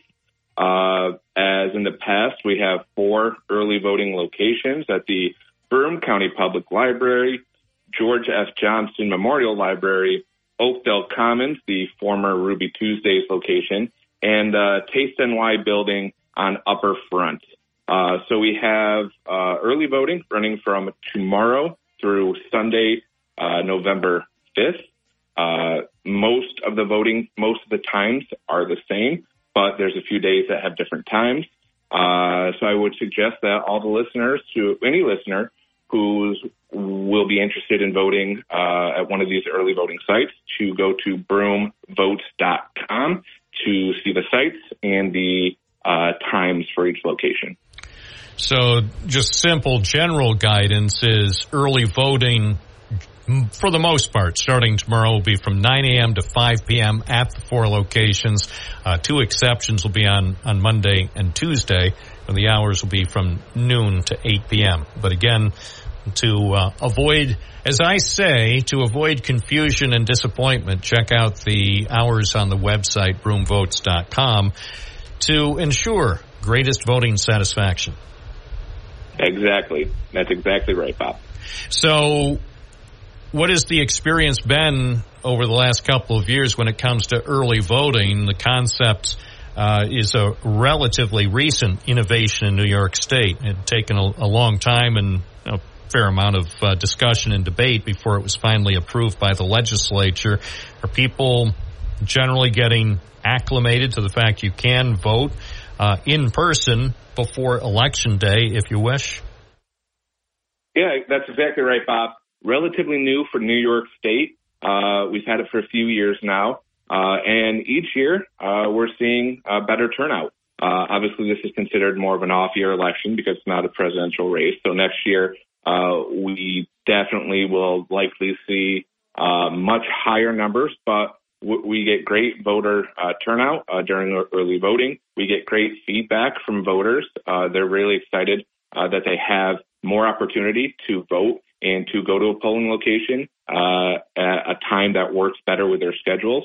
So a lot of great feedback, from our great poll workers as well. So this has been a very positive change here in Broome County. Election Day will be on Tuesday, November 7th. Does Broome County have a sufficient number of poll workers to deal with the tasks of operating the various polling places on Election Day from 6 in the morning to 9 at night? That's a long day for our poll workers, and luckily we will have fully staffed poll sites. The Board of Elections, the staff at our Board of Elections, can't say this enough. They go above and beyond, especially this time of year. They've been doing great work to find poll workers, train poll workers, bring the returning poll workers in, and really go and find new poll workers to join us this year. So our dedicated staff, they put in so many hours, and they will continue to put in a lot of long hours in the next couple weeks. But because of their efforts, we are going to have fully staffed poll sites, and we expect good things on November 7th. Anything people should know about voting this year? I'm not sure that there's any stunning new development at this point, but is there anything you as a county election commissioner would like to remind people, whether it's for early voting or voting on November 7th? No one should see any changes from the last couple of years. Everything is very standard. Shouldn't see any surprises or anything really new. As a reminder for listeners, tomorrow is the last day to register for the general election. So that would be my one tip for anyone who hasn't registered or who has questions about their registration. I would suggest going to broomvotes.com or calling the Broome Board of Elections at 607-778-2172. But other than that, no surprises, very similar to what we've seen in the past. And I definitely recommend taking advantage of early voting to avoid any potential lines and to, find a time that works for everyone's schedule. Mark Smith, Republican Election Commissioner for Broome County. I appreciate your calling in and giving us a good overview for early voting and also preparing for Election Day. And you know what? I predict, Mr. Smith, there will be no close races in Broome County this year. Those are my favorite type of races. Of course, I was crossing my fingers. For people at the Board of Elections, that's sort of what you would prefer, and not to have necessarily a repeat of some of the things that have happened over the last few years. On the other hand, for talk show hosts and journalists, it's like, wow, you mean we can talk about the elections into December, or even better, could we talk about the elections until January and sort of get our congressional district and the national spotlight? Yeah. The people at boards of elections in upstate New York love that kind of attention. Well, Bob, my first election as election commissioner was the Korchak-Battisti race, the first time they ran. And then pretty sure the very next one was the Claudia Tenney, Anthony Brindisi race. So we are good to go at the Board of Elections. We are tried and true. We've seen it all. So well, that's the thing. They can never take away your memories. Of course, and I'm sure making new ones along the way. Of course. Well, I appreciate your time. Thank you so much. Hope you have a good weekend. You too as well. Thank you, Bob. 11:18. This is Bob Joseph. You're listening to Binghamton Now. From the Galt Auto Studios, this is WNBF News Radio AM 1290. Also available at 92.1 FM. Shop Toyota, Chevy, BMW, and pre-owned at galtauto.com.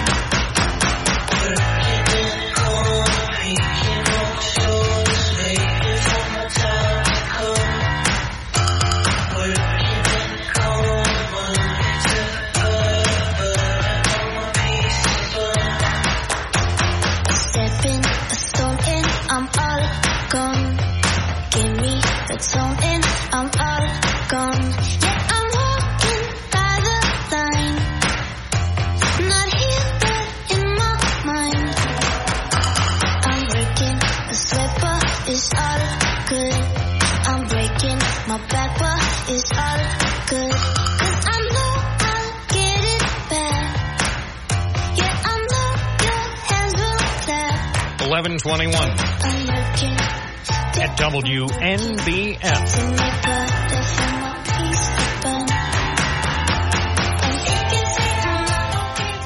And this is the Binghamton Now program. We're here every weekday morning, 9 to noon. And I'm your host, Bob Joseph. We're joined now by the Executive Director of the Endicott History and Heritage Center, Marlene Yakos. Good morning. Good morning. How are you? Very good. I understand you had some questions about the voting. I wasn't listening totally to your show all the way through, so maybe if you could fill me in on what the question was. Well, it's just generally what happened in September, and I know we did speak off the air Thursday afternoon a bit about what happened with the board with the History and Heritage Center in September. As far as the vote regarding the IBM Endicott collection, did all the board members know that this was going to be something that was going to be discussed and perhaps decided at the September meeting? No, we had no idea that was going to be taking a vote to give back the collection at that time. We had discussed it previously, what would we do, what if situations and different scenarios, but we had no idea that was going to be the vote taken that night. And there were 3 people who voted to keep the collection there, and 3 people who voted to return the collection. And there were 2 people who abstained, and then the people who wanted to return the collection produced a proxy vote from someone who was not there, who voted in their favor, and then it was a 4-3 vote. But we were not allowed, as our no votes, we were not allowed to get proxy votes for our voting. And they said, because your people aren't there. And I says, and again, neither are your people here. But they allowed proxy votes for people who were not present. And I can only speak to what he told me, that they were proxy votes. We never saw them. So I can't tell you what the piece of paper was. Only that they said it was a proxy vote. Whether it was signed and what it was, I have no idea. Yeah, and we have not seen the letter either that was sent out apparently from the board, which our names are on that as a board member, but we've not been allowed to see the letter. So you said you're referring to Ted Warner, who's the president of the Endicott History and Heritage Center. So the question still that so many people who are out of the loop regarding all this is why? What would motivate the museum to want to return these unique historic items that are part of the history of IBM Endicott? We were told that we were losing money. We are not making any money on that particular portion of the building, and we do own the building. The Old Village of Union Historical Society owns the entire building. So we have a renter on the left side of the building who pays us rent, and that kind of covers some of our expenses for utilities. But on the right side of the building, that is where the IBM collection is. There's no rent money coming in. It's only donations that come in when people come in through the door. The upstairs above that museum is the local history museum, and of course that does not get any rent. And then on the side above the rent-a-center, which it's the business that rents from us, it's like a community room, which now we have a collection of time clocks there, which to me is another treasure. You have over 400 time clocks, big wooden time clocks between 2 and 7 feet tall, that was in a private collection. That gives us no rent, and we did have a renter on the 3rd floor. So it was a matter of money, saying that we don't have any rent coming in, and if we give back the IBM collection, then we can rent out the 1st floor. So was there any kind of expectation that once IBM received a certified letter indicating that the museum no longer wants the Endicott collection, that maybe IBM would somehow put forth some money to help the History and Heritage Center? That was probably a wish list. I'm not really sure if that was in everybody's mind. I mean, that was hopeful, but I don't think that was the way to go about it. You don't send a threatening letter and then expect them to pay you. This should have been something that was back in a contract 10 years ago. IBM, you're giving us your collection. Would it be possible for you to give us, so much a month for utilities and things like that? That was not done. And now 10 years later, we're looking to get some money for this. And to me, it's about money. That's my personal opinion. It's nothing to do with the board or the Historical Society, but it's about getting money to run this place. But if you get rid of the IBM collection, that was what most people came for. If they were local people, even visitors from out of town, we have visitors from all over the world coming in, and they're just absolutely thrilled that we have something like this here. We even have QR tours, so you can take your smartphone and walk around. You don't even need people to go with you, but it's a fascinating display. It's 100 years of computer history. So everything you see on that first floor enabled you to have this phone in your pocket today. With one push of a button, you can do wonderful things. So I just think it's a sadness on all of us who were either IBMers or had family there that they're just throwing it away. I don't blame IBM. IBM was happy to keep it there, but I think if maybe they had asked or gone for, grants them somehow, maybe we could have kept it. I'm just hopeful that maybe someone will step up and say, I'll give you some money for a couple of years so that you can keep this there. Clearly, this is very near to your heart, near and dear, because IBM has been part of your life, had been for decades before you retired.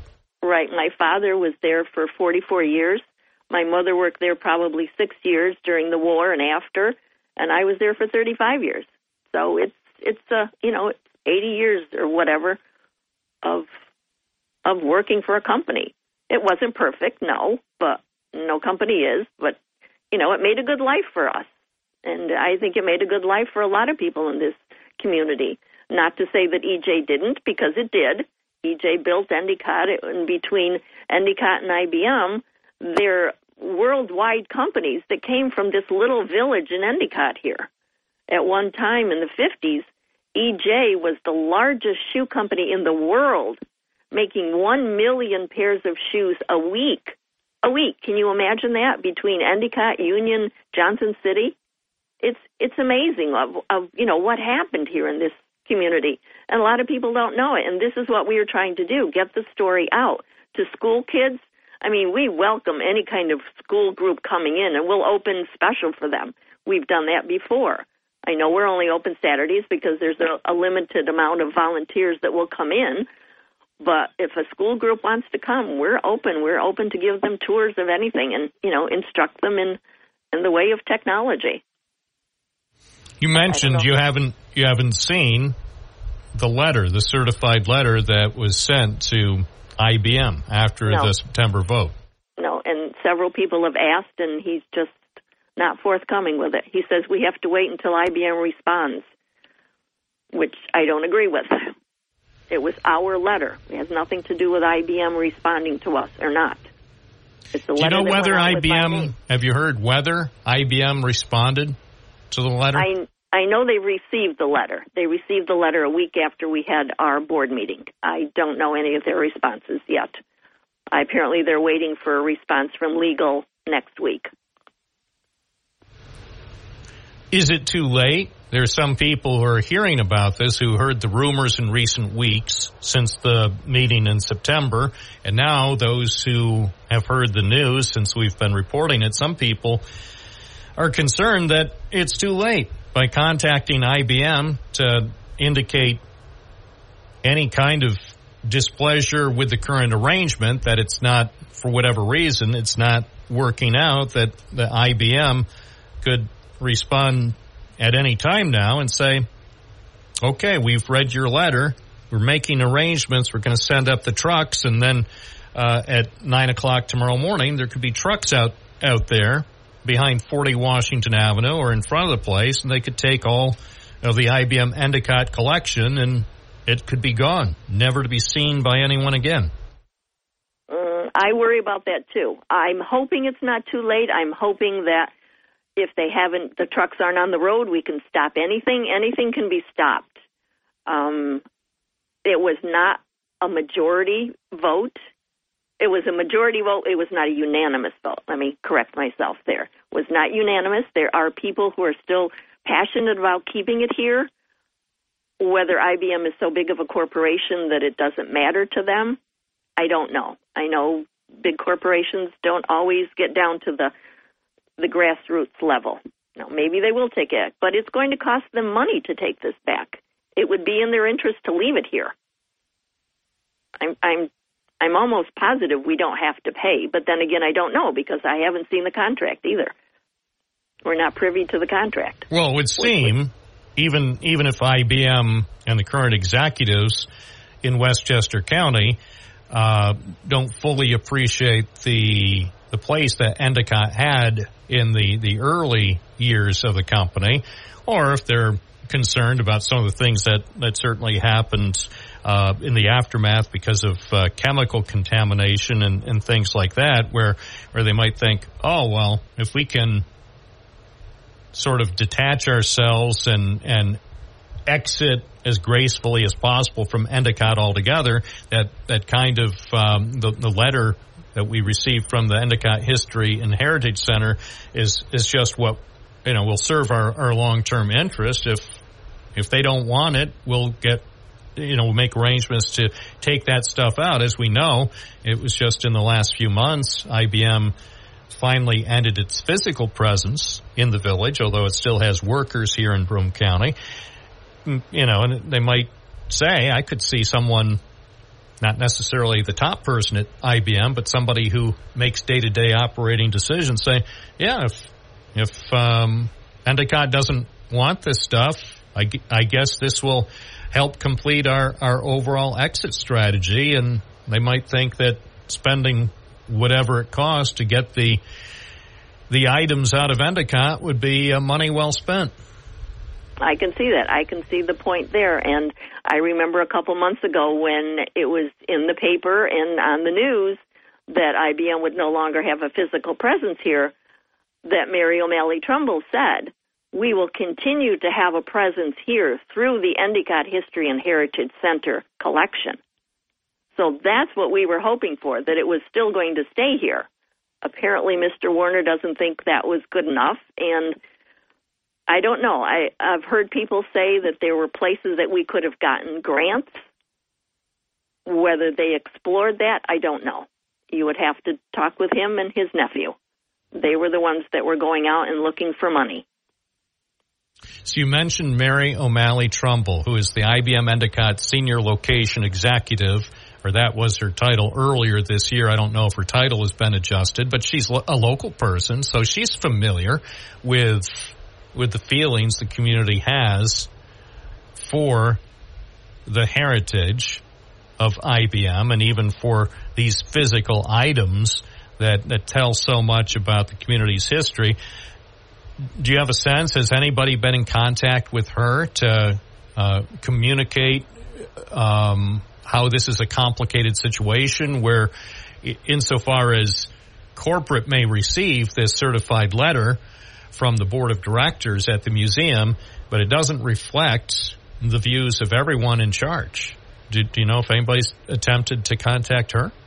I know that Ted and his nephew were in contact with her before the letter was sent out.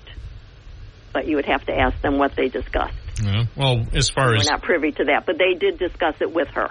And she may not be in a position to counteract what corporate is going to do. On the other hand, here's a question. Have you or anybody else who is opposed to giving up the IBM Endicott collection at the museum, has anybody tried to reach her? I did. You have? I did. I left her a message yesterday. I was not able to get in touch with her, but I did leave her a message. And I asked her, is there something that we can do? But I haven't heard back from her yet. Bottom line is you would like to talk to her. Oh, absolutely. Absolutely. I have a dream that we could bring this somewhere else and have it open to the public, but we would need a sponsor because the 501c3 corporation is with the Old Village of Union Historical Society, which is a nonprofit. We do not have a nonprofit at the museum per se. So the museum is part of the Historical Society with the nonprofit status. So that if we separated it from the Historical Society, we would have to become a 501c3 nonprofit in order to be allowed to have a collection with IBM. And I'm certainly they're not going to give it to some group of passionate IBMers who have no money to take care of this collection. Even though we would do an excellent job, we have no money. Strikes me that the IBM Endicott collection has to be viewed as priceless. Yes, because you can't find that stuff anywhere. And all the things that people have donated to us that they've found in their homes, in their parents' homes, that is priceless also. They are giving us something that is a memory for them. It's priceless. They've given it to us. They've entrusted us with their memories. And we have a lot of things from IBMers, from EJ people, just plain Endicott people that are bringing us stuff of a menu that was on a Washington Avenue restaurant, or tickets to an EJ ball, or IBM golf club that was used at the country club. I mean, we have so many things that people have no idea that they even had in their homes. You know, they're finding all these things at the age that we are now. We're all cleaning out stuff and we're finding things. And these are treasures that they've given to us, and they've been cataloged. And to just dismiss all this, it's beyond sad. I don't know what else to say. And there are so many people that share my feelings. I'm just hoping that we find some rich millionaire that grew up in Endicott and will donate a couple bucks to us to keep it going. Well, as you know, there are people in that category who, if they hear about the situation, would be in a position to do that. That would be wonderful. So we may have to explore that. Well, we also, as you probably know, we received a note from another board member, Katie Rodriguez. She mentioned that she had been contacted by you, and so now with her comments that she sent by email, also the comments that you've made on the program, is there any thought to even contacting beyond the Endicott executive, any thought that those who are opposed to having the Endicott collection moved out of the village would send a certified letter on their own to make clear to IBM Corporate that although you've received this note from the board, that there are some strong opposing views to this move, and that there is a sentiment in the community wanting to keep and celebrate the heritage and help people appreciate how IBM got its start. That would never happen. I can tell you, my opinion, he would never send a note like that. Ted Werner would never send a letter. My question is, would you or Katie Rodriguez or the other board member who voted to keep the IBM collection in Endicott, would individually or together, would you contact IBM Corporate and say, in case you didn't know, although you did receive a letter after the board's meeting in September indicating one thing, that it's not unanimous, and that there are people in the community who would love to find a way to keep this exhibit in Endicott. That's an idea. You've given me an idea, and I will discuss it with Katie and the other board members. It's an excellent idea. Well, keep me posted if you see anything happening or hear of anything happening. Please contact me, Bob at WNBF.com. In fact, I've deputized all listeners. If you hear or see anything going on regarding the IBM Endicott collection, send an email to me immediately. Okay, we will do that. Thank you. Thank you so much, Bob.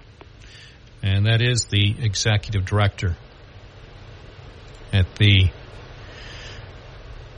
Endicott History and Heritage Center, Marlene Yakos. She had told us when we discussed this off the air Thursday afternoon that people were just devastated by this planned move. She says the IBM collection is beautiful. Stay tuned. We'll continue to follow this story in the coming days. I'm Bob Joseph. This is Binghamton Now, 92.1 FM, 1290 AM, streaming at WNBF.com. News Radio 1290 WNBF. It's 11:45. Bob Joseph live, WNBF. Pete, formerly of Vestal, you're on the air. How are you today, sir? I'm doing well. How are things? Good. I got problems. I got two things I got a problem with. One, last week I wanted to call when that person running for office, district attorney's office, was on, and he was addressing what the other candidate said. Well, Matt Ryan was addressing what Paul Battisti said. I know we don't like using names, but they're public officials running for office, so we can address their names and what they've said, I believe. So he said, Matt Ryan said when he was addressing what Battisti said about the bail reforms and locking people up, and Matt Ryan said something to the effect of that they make mistakes, and you can't prosecute them for making mistakes. And I'm summarizing how he said it. It wasn't exactly how he said it. But the word he used was they made mistakes. I don't think Paul Battisti's talking about some criminal making a mistake. He's talking about the gun possessions. These criminals and these kids who are possessing guns are not making mistakes. They're intentional acts. That's a big difference. A mistake is accidentally driving through a red light or something you make a mistake on. These are criminal acts that Paul Battisti's talking about prosecuting to the fullest extent that they should be, and not making excuses for them before he's even in office. He's making excuses for them. So that's a serious. I don't see how we get around that. But that's a typical Democrat, liberal Democrat for you. Just make excuses for the people, let them do what they want, and then we'll see where we stand. Now, my second subject I'm going to bring up is Otsiningo Park, where it's a really nice park, but when you're pushing a stroller with a grandkid in it and you're at the bathroom and you want to get to the walking path, you have to walk along the road because there's no path that goes directly right across to the other pathway. I don't know who thought of this at the park, but why would they not have a path that goes right across the road from the bathrooms right directly to the path so you can walk? There's paths all in other places, but not from the bathroom. So you got to walk in the roadway with the stroller and have these cars, and some of them don't even pay attention to what the proper speed limit is, and they go whizzing past you. So that's an issue. And parking is my second issue. Why do they make those parking spots directly right angled instead of putting a little bit of an angle on them so that it's easy to pull in and pull out of? And it's a one-way area, so why wouldn't you angle them so when you back out, you've got to go the one direction? I can see people making a mistake and turn around and going the wrong way. So I don't know why they lined them that way, exactly straight angle. When they put a little bit of angle on them, it would have been so much easier and nicer. Yeah. And a lot easier to pull in and out. Well, I'm surprised they haven't fixed that after half a century. Well, it was after they paved it and they put all the new lines up, they made it worse. It used to be angled, and then they made it straight, and it's stupid. Oh, okay. I didn't realize that they changed that because I was going to say I thought they were angled, but I haven't paid attention to what it's like now. Yeah, it was last year when they paved it, and then they put them in straight, and it's like, go over and take a drive through and see. It's like I think I will. You gave me my assignment for this afternoon from 12:30 to 4:30. I'm going to hang out at the park and I'll take pictures of the way the parking spaces are now set up, and then I'll take a picture of where a more convenient path would be so people would have access to the facilities a more direct way. I think that's a good excuse for me to spend Friday afternoon on a nice summer day. I mean, a nice autumn day in Otsiningo Park. So thank you. Yeah. And then go up quick and look at the dog park and see how muddy it is. I was waiting to hear that. That's awesome. That's what I forgot about. Yeah, it's one big giant mud hole. Great place to put a dog park. Let's spend $95,000 and make a mud hole. Thank you, Pete. Pete, formerly from Vestal. It's 11:50 at News Radio WNBF. We're here for you. We serve the community. I actually show up every morning, like clockwork, at WNBF. News Radio 1290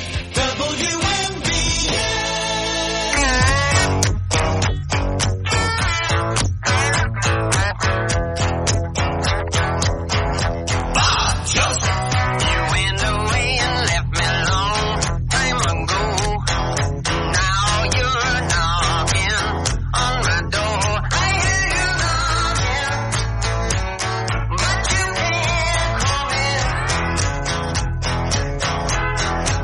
I hear you knocking, go back where you've been. WNBF Live.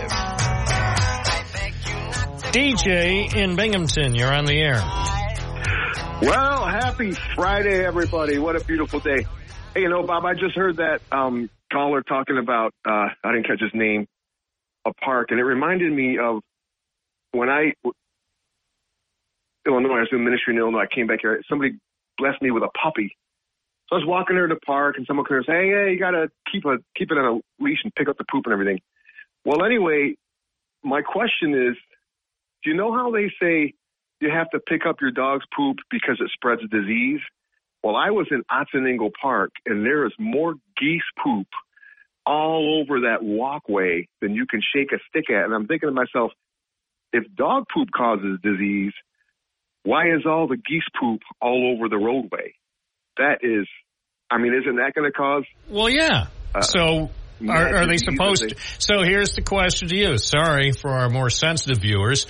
So are they supposed to come in every day and kill them? No, wash the poop off with a sprayer. Who? Who's going to do that? Who takes care of the park? The county. They don't have the time or the money to come in and wash that up every day. No, come on, man. Oh, come on, Bob. Yes, they have the money. No, they have no money. They don't have the time. What? Who do you know on this planet who's going to sign up for a job where you have to do that every morning? Well, I'll tell you this. You hear the street sweepers coming down, sweeping up on the roads. They were here yesterday, time and time again, going up and down the road. Somebody, they can find the time. It doesn't take a lot. It's not a question of finding the time. It's finding the people. They already have too many open positions at the county. If they put up a bulletin, a rewarding experience every morning, come to Otsiningo Park and do this. Who in their right mind would sign up for that job, even at $50 an hour? Come on, man. But, Bob, think of the children. I think of the children. If you care about the children, DJ, you'll go out there every morning, 7 days a week, and clean it up. Have you seen the pumpkin contest where they're all walking around and the children getting that all over their shoes and tracking it into their house on their carpet? If it spreads disease, listen, it's not that complicated to get someone. That's why I said, if it's not that complicated, you go out there every morning at 6 and clean it up. Every morning? It's a one-time thing. Well, okay, then go out and do it. If it's a big deal and you care about the kids and their health, get out there. I'll be over there at 5 p.m. today to see if you've cleaned it all up. No, you meet me there with your jugs and we'll do it together. I will not. I'm not going to be cleaning up goose poop at Otsiningo Park today. I have to report on stories. I am not in the business of cleaning up poop in the park. I'll give you all the stories. I got the stories. Don't worry about stories, okay? I don't want to hear those stories. I need to go out. I already know what stories I need to cover, and they're not going to cover themselves. I already have assigned myself the stories. So you go out, clean up the poop in the park. You send a picture after it's all cleaned up, and then when I have a chance, I'll get over just to verify. Trust but verify.